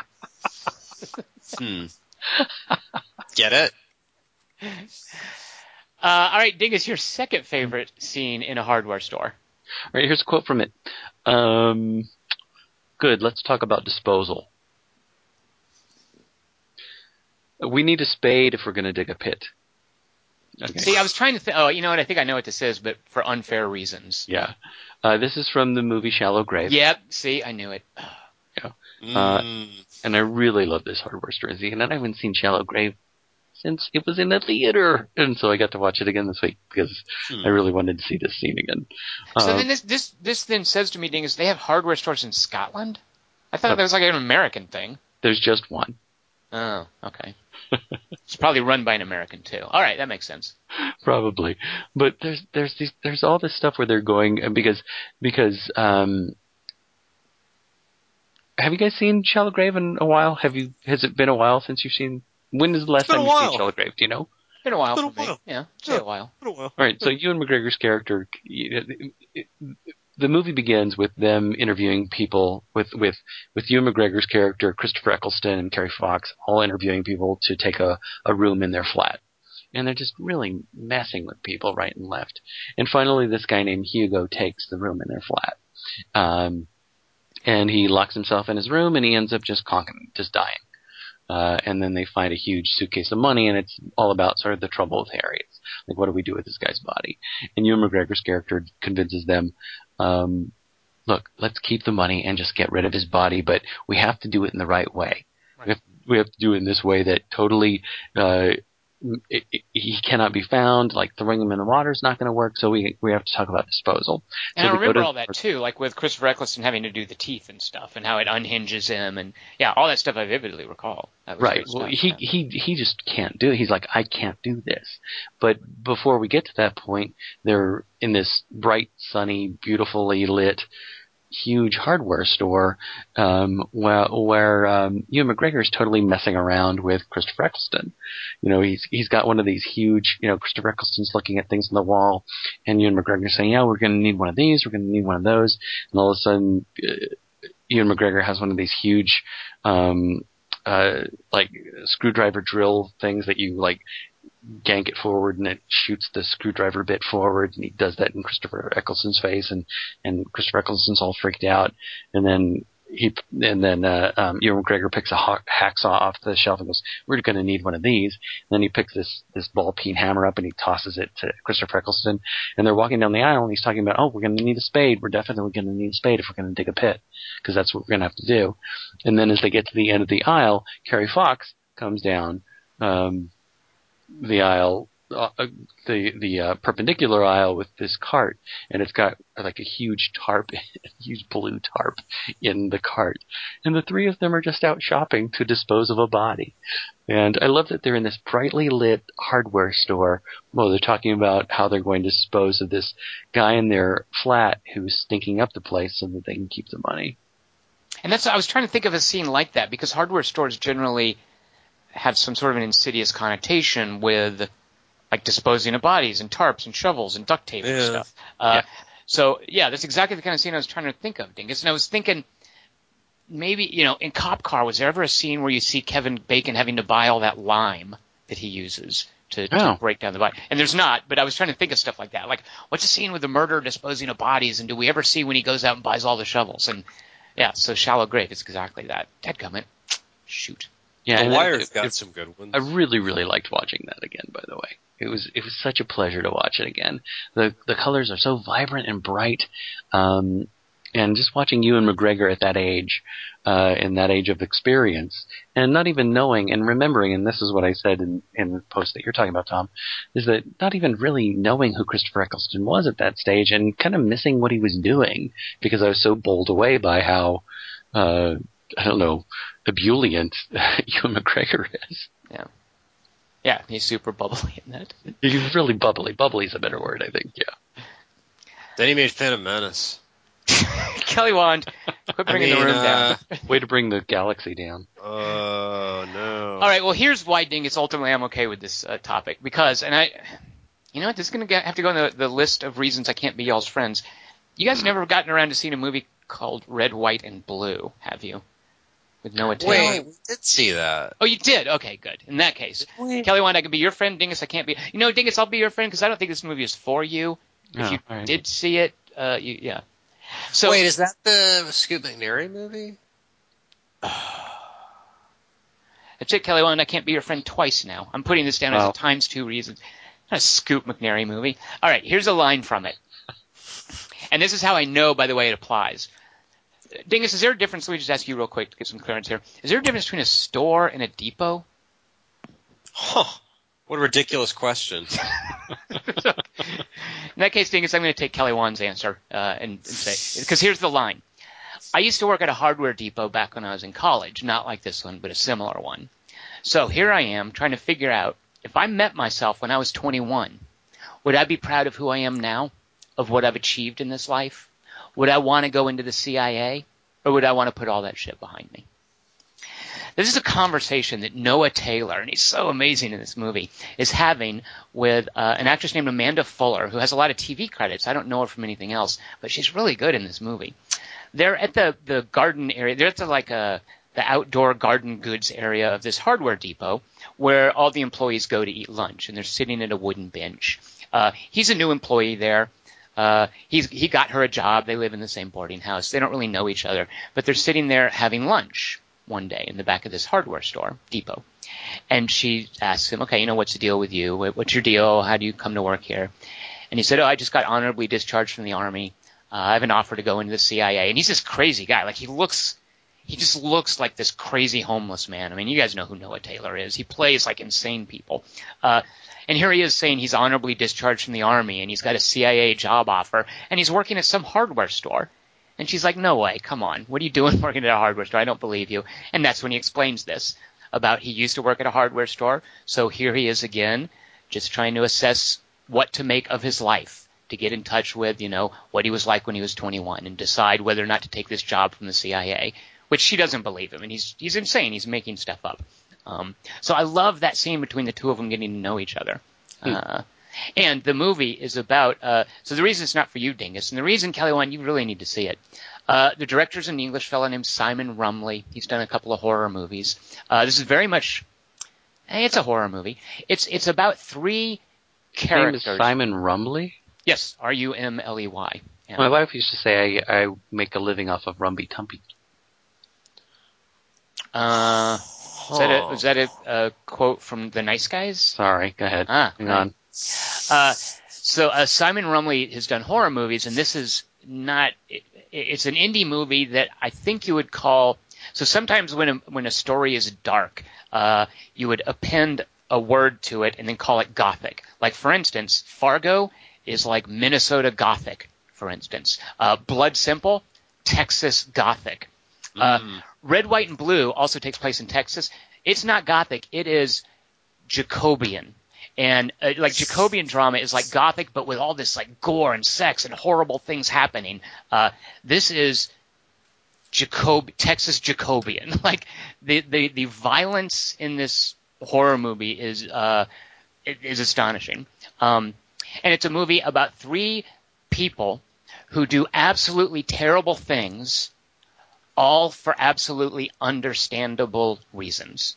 And I love Red, White, and Blue. It's a tough watch, but it's a brilliant indie movie. It's an amazing Noah Taylor performance. And it's three really well-written characters. And Dingus, it's too dark for you. You shouldn't see it. But Kelly Wand, I have no idea what Scoot McNairy thing you're thinking of. This is not a Scoot McNairy movie. But Kelly Wand, this is for you. So there you go. And it's got a great scene where two characters get to know each other in a hardware store. All right. Yes. You said, did you give a Southern Gothic? Well, I think like Southern Gothic would be something like, is Midnight in the Garden of Good and Evil, or is that just crime in the South? Is there a movie with Peter Gallagher that you mentioned as Southern Gothic? Not that I can think of. But maybe Southern Gothic, like the Underneath. Is it called The Underneath? Is that a Southern Gothic? Is that the Steven Soderbergh's second movie? I don't remember. All right, never mind. Just when you were talking about the different Gothics, but now Jacobian makes me... Am I not allowed to watch any Jacobians? Are they not for Dingus? Any of them? No, probably not. No, not for you. As a matter of fact, Dingus, you can watch Red, White, and Blue, but you can't watch like the last part of it. All right, so I can just watch Red and White? Just watch Red and White. Yeah, exactly. So I don't get to be there for Juliette Binoche? That sucks. Yeah, sorry. Yep. All right, Kelly Wand, your favorite hardware store scene in a movie is? From 50 Shades of Grey, when Dakota Johnston works in the hardware store, and Christian Grey comes to visit her after she does a piece on him. Wait, I thought she's a journalist. Why is she working in a hardware store? No, she's not a journalist. That's the thing. Her friend's sick, you see. Yep. Her friend's the journalist, but she gets sick, so she makes her roommate do the interview for her. I didn't know journalists could do that. Is that something that I didn't know either. I would have availed myself of that option if I'd known that that's something that journalists can do when they get sick. Rats.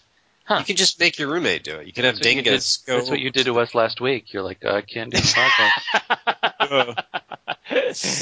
Good point. So podcasters and journalists get to do that. Fair enough. That's how me and Dingus found each other. True story. And Dingus, can you back him up on this? I haven't seen 50 Shades of Grey. I know you have. Dakota Johnson works in a hardware store. Is that right, Dingus? Yes, she does. All right. And then what happens, Dingus? Do you remember? And then he comes in to buy bondage things, and he's all, yes, I'd like to buy some butt plugs, a couple hammers, a Henway. He buys a Henway, I believe. Buys Henways, and she's all, oh, that would shit. Totally be inappropriate for bondage. But he's really he's quote-unquote flirting with her. Yeah. But isn't there another customer who's like bothering her or something? It's like, do you have my egg cartons or something? Isn't What? that something like that? Boy, Doesn't her dad work at the I hardware remember store? far more about that. I wish Tom had chosen this and just made it like a full trifecta of movies that we had to do when he was around. 50 Shades of Grey. Yeah, it would have been Equalizer, 50 Shades of Grey, and then Inherent Vice. I loved how when you asked Dingus if he could verify that she works in a hardware store, and he just went, yes. Right? He was ashamed that he knew. Yeah. Could verify. Yeah, exactly. It's just like biting off the word yes. Because I've seen most of the movies you guys did when I wasn't around for that time, and 50 Shades of Jupiter Grey. Ascending. Actually, I haven't seen that one. That and 50 Shades of Grey are movies that I didn't really feel the need to see. I just call it Shades. So. Did you ever see Interstellar, Tom? Yeah, don't get me started. You guys are still. You know what? That's another reason. Can't be friends with Dingus and Kelly. Interstellar. All right, let's go on the list as well. That's the dumbest thing you like. By far. No, come on. Far. No, dude, I can do way better than that. Come on. Chupacabra Terror. I've got a runner-up that I think he likes that is even dumber. What? We haven't gotten there yet. Okay, Interstellar's not that dumb. I mean, come on. I've liked things way dumber than Interstellar. Man will save us. I want to shake hands with the. And then she's in the hospital bed, and then he's in a work. Oh, it's so stupid. What are you talking about? Stupid. Interstellar. What? Stop. We had dust, so we had to put our plates upside down. Oh, it was a crazy time. First of all, that was footage from an actual survivor of the Dust Bowl. You're not making fun of a movie when you say that, Kelly One. You're making fun of a historical event that a guy lived through. Nice work. Sick burn. Yeah. I'm making fun of both, the man and the event. Oh, really? You think that the Dust Bowl in the Depression era is something that should be made fun of? Kelly One, that's way insensitive. I'm very disappointed in you. Why don't you go ahead and make fun of things like World War II or Reconstruction or the Marshall Plan while you're at it? Go ahead. Get it? It's a dust bowl because it's a bowl. All right, Dingus, get us out of this historical discussion. What is your favorite scene in? I make fun of slavery because I'm not racist. See, I wasn't going to go there, Kelly One. You just tromped Reconstruction. You tromped there all on your own. Nice I tromped there. You dragged that mud in. Good work, Kelly Wand. Nice go. Dingus, quick, before he says something about the genocide. The Renaissance was hilariously stupid. He's 12 years not a racist. All right, so my quote from my number one hardware store movie scene is this. All right, we'll get it somewhere else. This is not the only place in town. Goodbye, or maybe I should say sayonara. Midnight Run? No. Okay. Wait, it sounds really familiar. Is it Punch Drunk Love? It is not. Is it Letters from Iwo Jima? No, it is from a movie called The Mosquito Coast. This is a movie I just have such fondness for. And What? What's wrong with you? That's not good. What do you mean that's not good? It's not good. Not a good movie. I think it's a great movie, and it's one of my favorite Dwayne Johnson performances, actually. I absolutely love it, and I've been poring over several soundtracks because ever since Tom had the music thing, I've been trying to write up all the things that I couldn't include on the podcast because there's so many different pieces of music, and I'm trying to think of how they work in the different scenes in the movies. And this is one of the soundtracks that I own on actual vinyl, and I was listening to it, and I was remembering that one of the first scenes in the movie takes place in a hardware store, and it's this great scene, especially for right now. Of course, right at Ali Fox, who's the character Harrison Ford is playing, is taking his son Charlie, played by River Phoenix, into this hardware store to get this piece of rubber stripping that he wants to get to build this machine that he's going to make. He's making this machine that will create ice, and he'll eventually, of course, make a huge machine that will create ice in on the Mosquito Coast in order to bring ice to the savages, because ice is civilization. Civilization is ice. And he's going into the store, and he's just talking and pontificating about how awful America is, and how awful fast food is, and how you can buy anything and throw it away, and we've just become a trash society, and everything is outsourced to other countries. And in this particular case, now we've shifted it to China nowadays, or Mexico as the manufacturers. But at this point, he's talking about Japan. So he goes into this place and he says, I want this piece of rubber stripping. And the clerk, who happens to be played by Jason Alexander, of all people, and which I didn't remember until I watched it again this week. Jason Alexander, George Costanza, comes walking up and hands him this piece of rubber stripping. And Ali Fox looks at it and goes, nope, it's made in Japan. I don't want it. Do you have anything that's made in America? Because I'll take that. And this guy is used to him coming in all the time. As soon as he walks in the door, Jason Alexander rolls his eyes and throws this thing back on the shelf, because he knows that, okay, this is not going to lead to anything.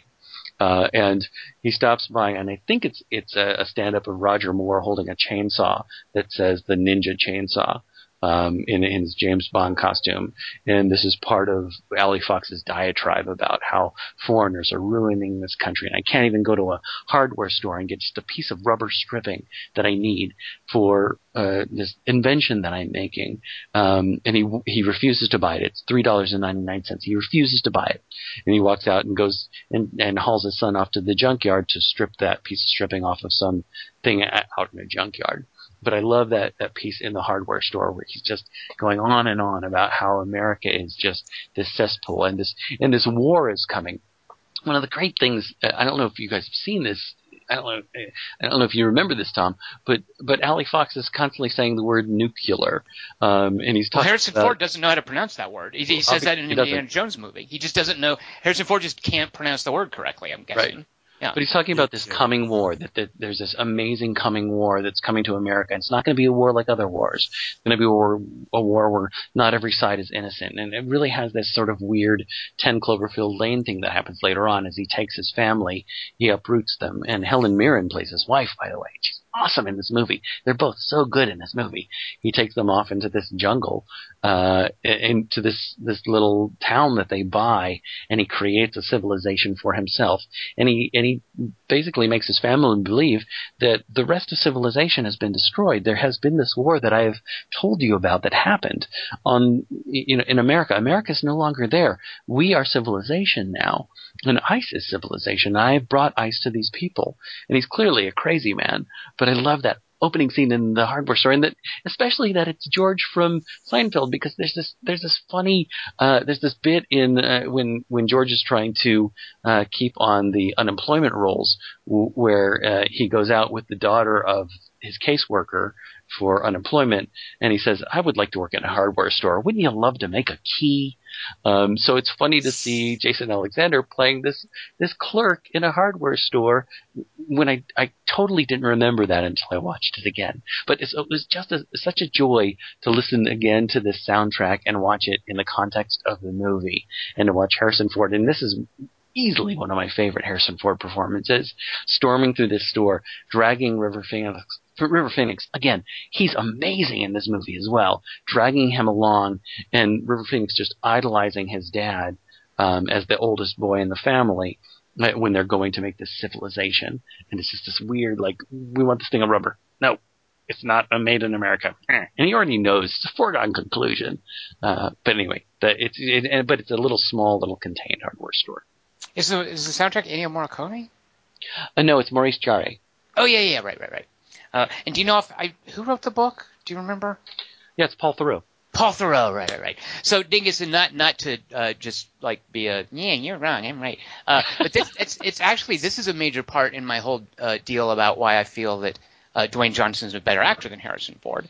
I feel, and I watched Mosquito Coast a year or so ago. I love the idea of Theroux's story, and I like that Peter Weir wanted to make a movie of it. To me, Harrison Ford is way out of his depth in this one. It's miscast. It's miscast, and it's a great role, by the way. But I feel, and I'm not just saying this to be contrarian about it. But I feel like Dwayne Johnson would know better than to take something like this. Like, Dwayne Johnson is very self-aware about what he can and can't do. And I feel this is Harrison Ford just out of it, in over his head. Like, I don't feel that this amazing, fascinating character, this really cool script, what he does to his family, there's this kind of insanity to this character. Is he a good guy? Is he a bad guy? Is he destructive? Is he ultimately noble? There's so much depth and layer to it and weight that as much as someone who, when I say Dwayne Johnson's a better actor than Harrison Ford, I'm not intending. I mean, I love Harrison Ford as much as the next guy. I was as moved by him in Force Awakens as anyone. He was as vital to my childhood, being Han Solo as anyone, being Indiana Jones. Nobody else could be Indiana Jones.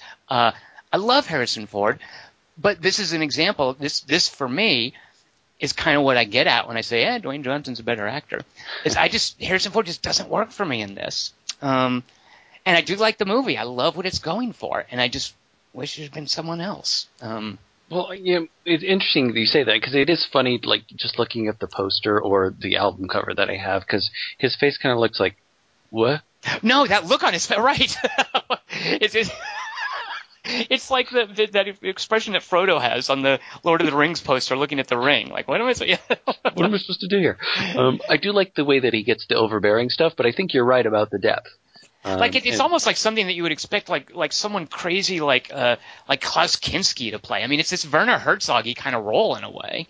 Right, but you worry.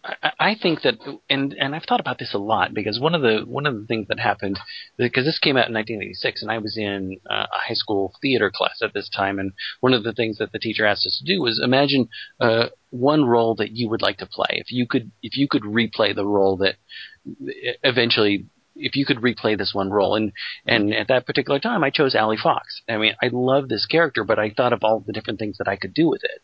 But I still think it's the best thing he has done. I don't think he gets the darkness and the depth, but I don't know. I think that because of the way the movie is so frightening about the family, I don't know that you want a Klaus Kinski. Well, you're right. That's way overboard. That's it definitely has to be someone who has a sort of a paternal caring side to him. I guess what I'm saying is what the character eventually comes to is this insane Klaus Kinski-driven element, like that craziness that Klaus Kinski has. I would want an actor that can't bring that. Harrison Ford, as cool dad, he's got that down pat. It's the Klaus Kinski dark, crazy edge that I feel is missing. Right. I just want to say I think Dwayne Johnson would make a good Lurch. So do you guys, by the way, know what Shane Black and Anthony Bagarazzo's next project is? No. It's the Dwayne Johnson Doc Savage. No, I can't wait. I'm excited. Yeah. And that's that also. I mean, even seeing Shane Black and his co-writer from Nice Guys doing a pulp serial Doc Savage. I'm a huge fan of Doc Savage. I don't know who that is. I keep thinking of Doctor Strange. What's the difference? Exactly. The thing is, I thought the same thing. I was like, it's that Benedict Cumberbatch Marvel hero. Yeah. No. Yeah, but it's not. Doc Savage is something different. And Dwayne Johnson, like the sense of humor, like it's not. Like I could imagine Dwayne Johnson and Shane Black sort of complementing each other's senses of humor and maybe working well together. I don't know. I'm psyched for it. But Doc Savage. That's their next thing. Yeah. Monk and Ham. What you just said, Kelly, I've exhausted the extent. All I know about Doc Savage is that his shirt is often ripped. Yeah, but he's smart. He has a college that he takes the criminal glands out. Never mind, you'll see. Okay. But he has 5 sidekicks. He has Rennie and Johnny and Long Tom and Monk and Ham. That's a bit too much. Like, who needs 5 sidekicks? One of them's a lawyer with a sword cane. That's Ham. And Monk's a chemist, I think. That's dangerously on the verge of being an ensemble piece. And there's a cousin named Pat. That's 6. Yeah, you've just this is sounding like Magnificent Seven, Kelly Wand. They were war heroes and war buddies, you see. All right, well, I'll find out when Shane Black does his movie with Dwayne Johnson. His villain's name is Sunlight. What do you think of that name? Is it like a hippie chick? No, his name's John. Oh, John, I didn't hear that part. I just heard Sunlight. Jesus. The villain's name is Sunlight. I was expecting some like hippie chick from the 70s. Huh. Dingus, what have the listeners come up with for hardware store scenes in movies? Ooh. All right, we have somebody named Rob Lowe who has written in. No, wait a minute. Is it Rob Lowe or is it Rob Blow? It is Rob Lowe. Wow, I've worked with this guy, just so you guys know. Yeah, you have. Name dropping. Does he spell it Lowe? Yes, he does. Wow. So Rob Lowe has written in and say, "Hey, Tom and crew, this is my first time writing in. I'm pretty sure the real cops quick, will by the way, find everything in order." Go ahead. I want to apologize because he probably hears that all the time. I imagine how annoying it would be if your name was actually Rob Lowe. Like having to run around like that. So, Rob, I apologize. Well, what if he picked the name as he's a fan? Oh, like it's his internet name that Yeah. pins to his email? Like the guy whose name's James T. Kirk. He had his name changed to that. What? Because he liked Star No Trek. one's done that. Yeah. No one in the history of ever has changed his name to James T. Kirk, please. Yeah. The history of ever. So, Rob he's suggesting that everything is going to be in order with the cops. Go ahead, Dingus. Yeah. Number 3 for Rob Lowe is Ryan and Justin cannot agree whether or not to arrest a shovel-wielding junkie following them, both being wrecking balled by a giant, naked, and high Samoan man in the 2014 action comedy Let's Be Cops. He just made me want to see Let's Be Cops. Yeah. Didn't you already see that? No, I wanted to. I saw the trailer, which was... Oh, I thought you had. I guess I mistake it with Wrong Cops that you guys saw this. No, Wrong Cop, very different. But no, I feel like the trailer for Let's Be Cops was an enjoyable experience unto itself. Maybe the movie's that good. Rob's description of that scene makes me think, yeah, maybe I should see that. Well, I thought you'd, and I was referencing this earlier because I thought you liked this movie because I've seen it too, and I really actually do like it. Oh. I think the two leads are really good. I think they work really well together. I actually really like this pick, but I didn't choose it just because it feels incidental to the hardware store. But nevertheless, I liked this movie a lot more than I thought I would. And it has Damon Wayans Jr. in it, who I think is better than Damon Wayans. Ouch. What? Sorry. Wow. Never thought I'd hear that. He's great. He's doing this weird, like, vulnerable stuff. I mean, he's pretty good. Anyway, I really like Let's Be Cops, so I like this choice. Number 2 for Rob Lowe is Tony goes from ecstatic to frustrated when he finds out he just received a raise from Mr. Fusco in the 1977 music drama Saturday Night Fever. Wow. Good pull, Rob. Wow. I don't even know. Yeah, okay. And this is one... that's good. This is good, in Kelly's wheelhouse.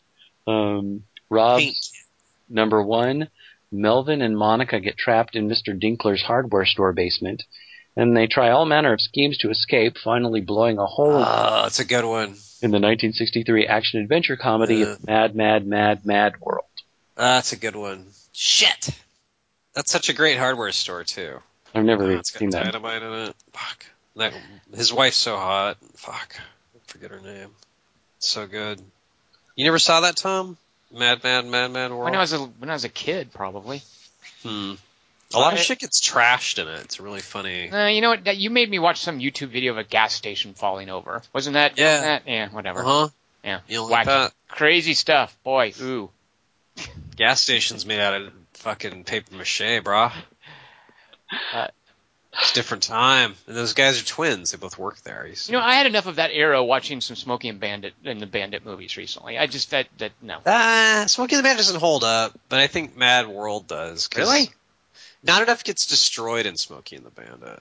Okay, here's what I've done is I've mentally lumped together Smokey and the Bandit, Cannonball Run, to Mad World. So they're all of a piece to me, even though that may not be fair. That's like a 18-year difference, A. Okay, what's B? Jackie Gleason's pretty funny in Smokey and the Bandit. Yeah, I don't know. I'm gonna go home and punch your mama in the mouth.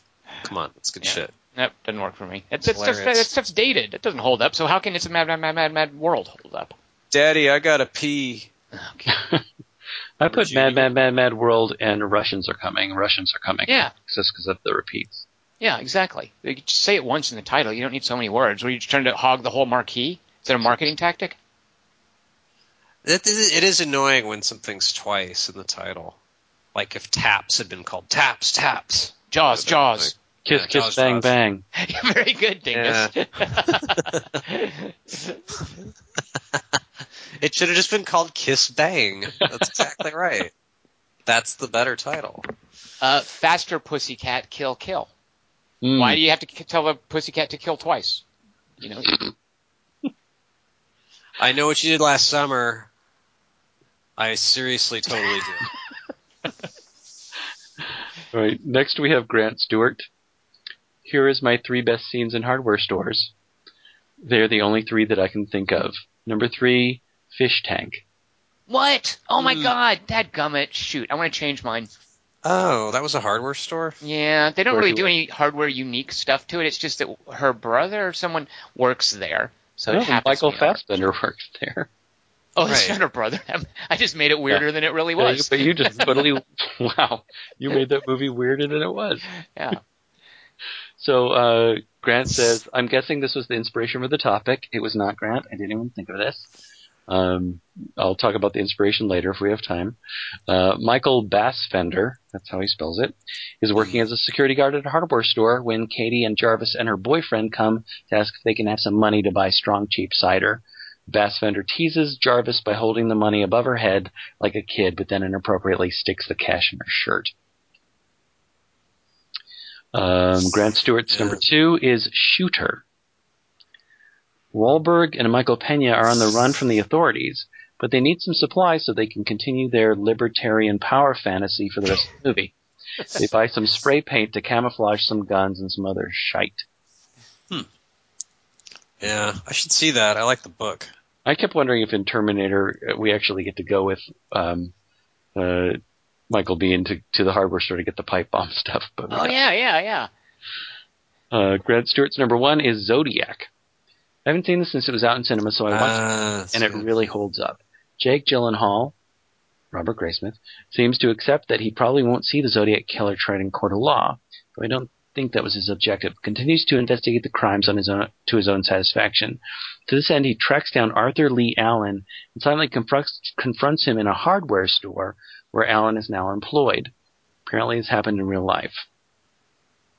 Which was it? John Carroll Lynch playing him? Yeah. Do we know? I think you must be right. Yeah. Okay.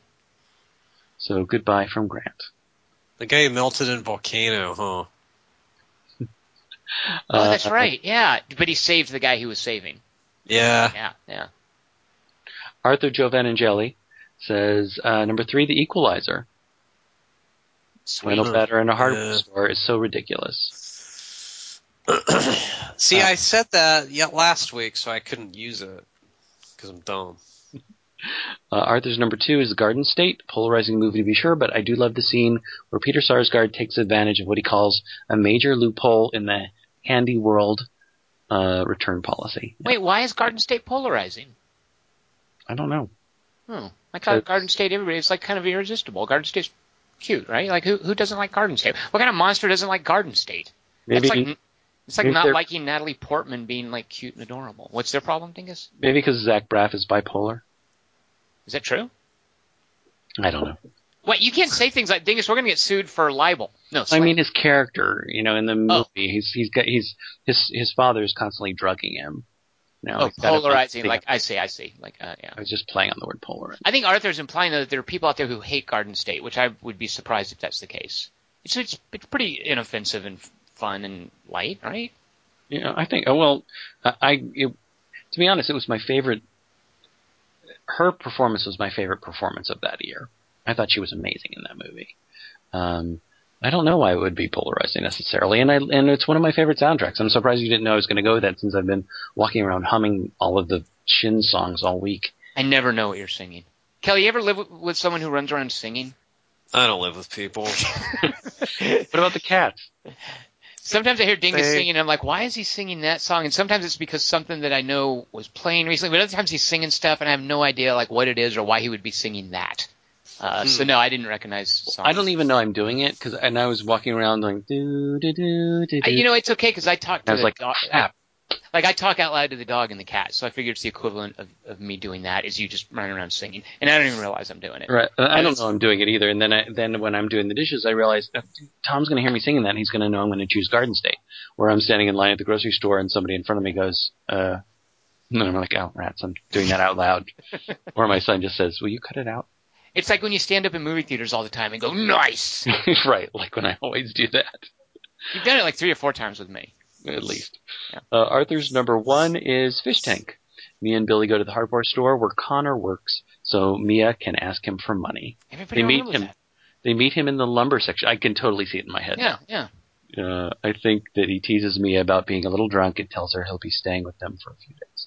Because aren't they drinking cough syrup or something? Yeah, I thought so too, yeah. All right, now we have Dave McLeod, or McLeod. Hey, guys. Just one submission for you this week in Blue Velvet. Whoa. Jeffrey Beaumont, Kyle MacLachlan, returns home from college where his father suffers a stroke and Jeffrey takes over the family hardware store. Whoa. I do not remember this at all. So Kyle MacLachlan's name is Jeffrey Beaumont? Yeah. Wow. No, yeah, he later became a C-man. Mm-hmm. The store only appears in a couple of scenes, mostly to provide props or to advance the plot, and for a few weird exchanges with Double Ed, a pair of employees, one sighted, one blind, both named Ed. Kind of platonic form of small-town family business, something about MacLachlan looking extra young amongst all the hardware makes him seem more childlike and innocent, which I think is why Lynch chose a hardware store specifically. Its location is so mundane, it's almost anti-symbolic. Can think of any hardware stores. I'm going to have to use that in a sentence sometime next week. Anti-symbolic. Yeah, that is very great, Dave. Well done. Speaking of Daves, we have Dave Perkins. Michelle says that Tony Stark puts together a makeshift suit at a hardware store, but we can't find a clip online, so we have to rely on you chaps to fill in the details. Doesn't he do that in number 3? Yeah, he has to, doesn't he? And that's where he buys the Dick Kids. It's not the Dick Kid, Kelly. Station. Yeah. But yeah, he does put together his own little studio, like laboratory workshop thing. Oh, yeah, but he does throw a bunch of stuff into a cart. They're totally right. Okay. I totally remember this now, yeah. He throws a bunch of stuff into a cart. Yeah.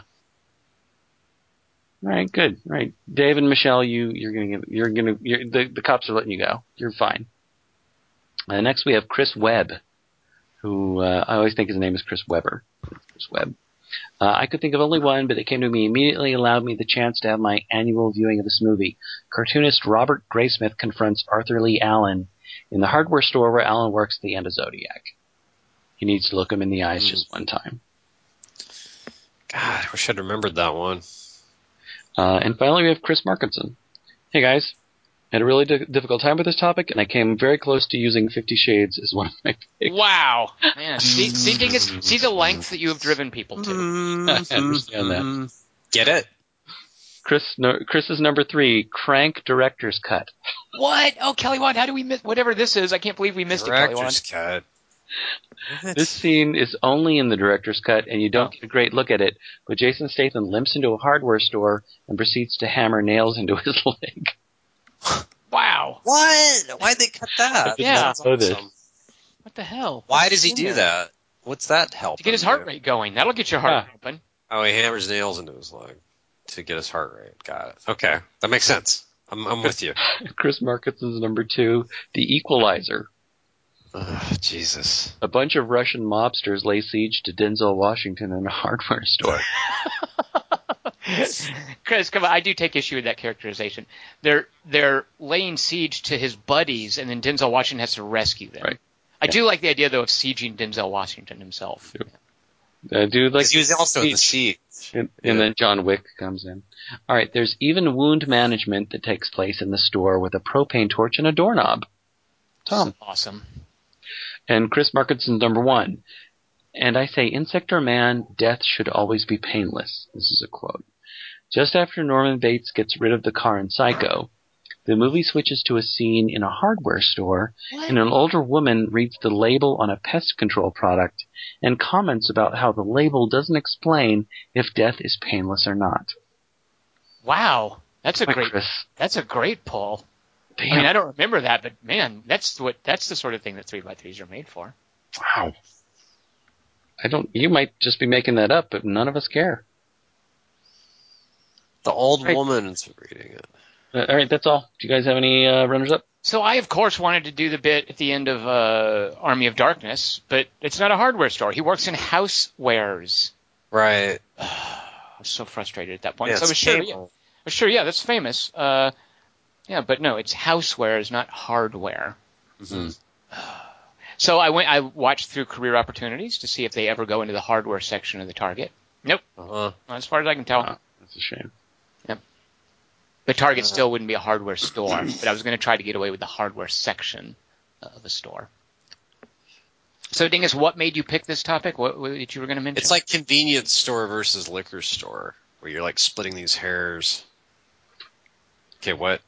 All right, so we went to see a movie called Green Room. Some of us. Well, two of us. But before I went to see that, at Tom's behest, I saw a movie called Blue Ruin. And he goes into a store to get fish hooks, and something else to like do some surgery on himself. But I'm not sure if it's a hardware store or just a general store. Hardware stores sell fish hooks? No way. That's a sporting goods store, wouldn't it be? Yeah, well, but I just seem to remember him doing that kind of thing, and I couldn't remember, and I didn't have time to watch Blue Ruin again this week. But it just seemed to me that there was this whole weird hardware store thing going on in Blue Ruin, where he was going in unconventionally to get. It wasn't just like a drugstore where you're going to get like in that Walking Away from Explosions thing, where Sugar's going in to get a bunch of stuff to take care of his wounds. It seems to me that he got all these like fish hooks and whatnot, which seems to me that might be in a hardware store, but it could have been a sporting goods store. But between that and then being reminded again of They Look Like People, Blue Ruin was what really inspired me, but I couldn't remember if that actually was a hardware store. I would take issue if I went into a hardware store and they sold fish hooks. I would take issue with that. I would be like, dudes, this belongs in a sporting goods store. You're out of your element. Stop it. But it's made of metal. I don't care. Are they going to sell fishing rods at a hardware store, Kelly Wand? And then from there, are they going to start selling baseball bats? Are they going to sell at a hardware store jock straps? What about tennis shoes? In which case, what about running clothes, pants? In which case, why don't they sell underwear? Why don't they sell men's suits? Rockets. It's a slippery slope, Kelly Wand. Once you get out of the hardware, there's no telling where it's going to stop. Pickaxe. Yeah. All right, you guys ready for next week's topic? Yes. It's mine. Oh, it is? Maybe it's not. Wait, who did it before? Because, we're thrown off of the schedule a little bit because of last week. I thought it was mine. Whose topic was it before this one? All right, so They Look Like People was Best Composer Musics. Shoot, it's Kelly's. That's right. We're off because you get to do the the quiz. IMDb, right? Because Kelly got to do it last week, which you won, by the way, in absentia. Yeah, I noticed you trying to give me the win. I never would have gotten it, by the way. But I'll take a free win. But yeah, there's no way I was going to get that one either. All right, so Kelly Wand, what is next week's 3x3, and how can the listeners participate? Okay, well, we've done this, we've done that, we've done the other, but we haven't done Best Cheerleader. If you'd like to participate in next week's 3 Best Cheerleaders in Movies, send your submissions to 3x3@quarterto3.com, and I will read them incorrectly on the air and mangle them. And I got my number 1. Speaking of cheerleaders, we're going to see the movie Warcraft, based on a video game that some of us have played. And 2, 4, 6, 8. And those of us who haven't played it are huge Duncan Jones fans. So there's all kinds of reasons for us to do a Warcraft podcast next week. If you see it, send in some comments as well to 3x3@quarterto3. Just make sure in the subject header that you point out that there are comments about Warcraft, so we don't wait until we do the 3x3 to read them. We'd love to know what you think of the movie. If there's any bits of it you'd like us to discuss, please let us know. And then participate in the 3x3. I am Tom Chick. I have been joined this week by Christian McClinsky. It's Christian Morosky. And we also had Kelly Wand. La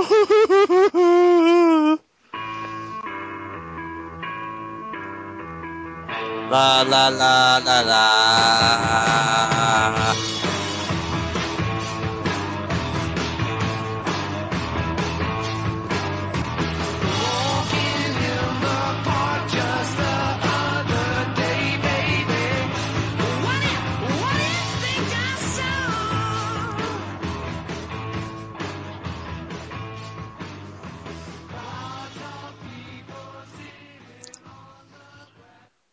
Dingus, we should start a detective agency. Tom's kind of like that girl. We can't talk to you. We're dead. I swore an oath to keep it secret. This lie has kept Apocalypse at bay for hundreds of years. We were afraid if the Queen's heart was destroyed, you'd lose your immortality or die. That wasn't your choice to make! Wait, didn't the gas mask save you? I love it. It's the best story I've ever heard. The Queen's heart was destroyed, you lose your immortality. Okay, I got it all memorized.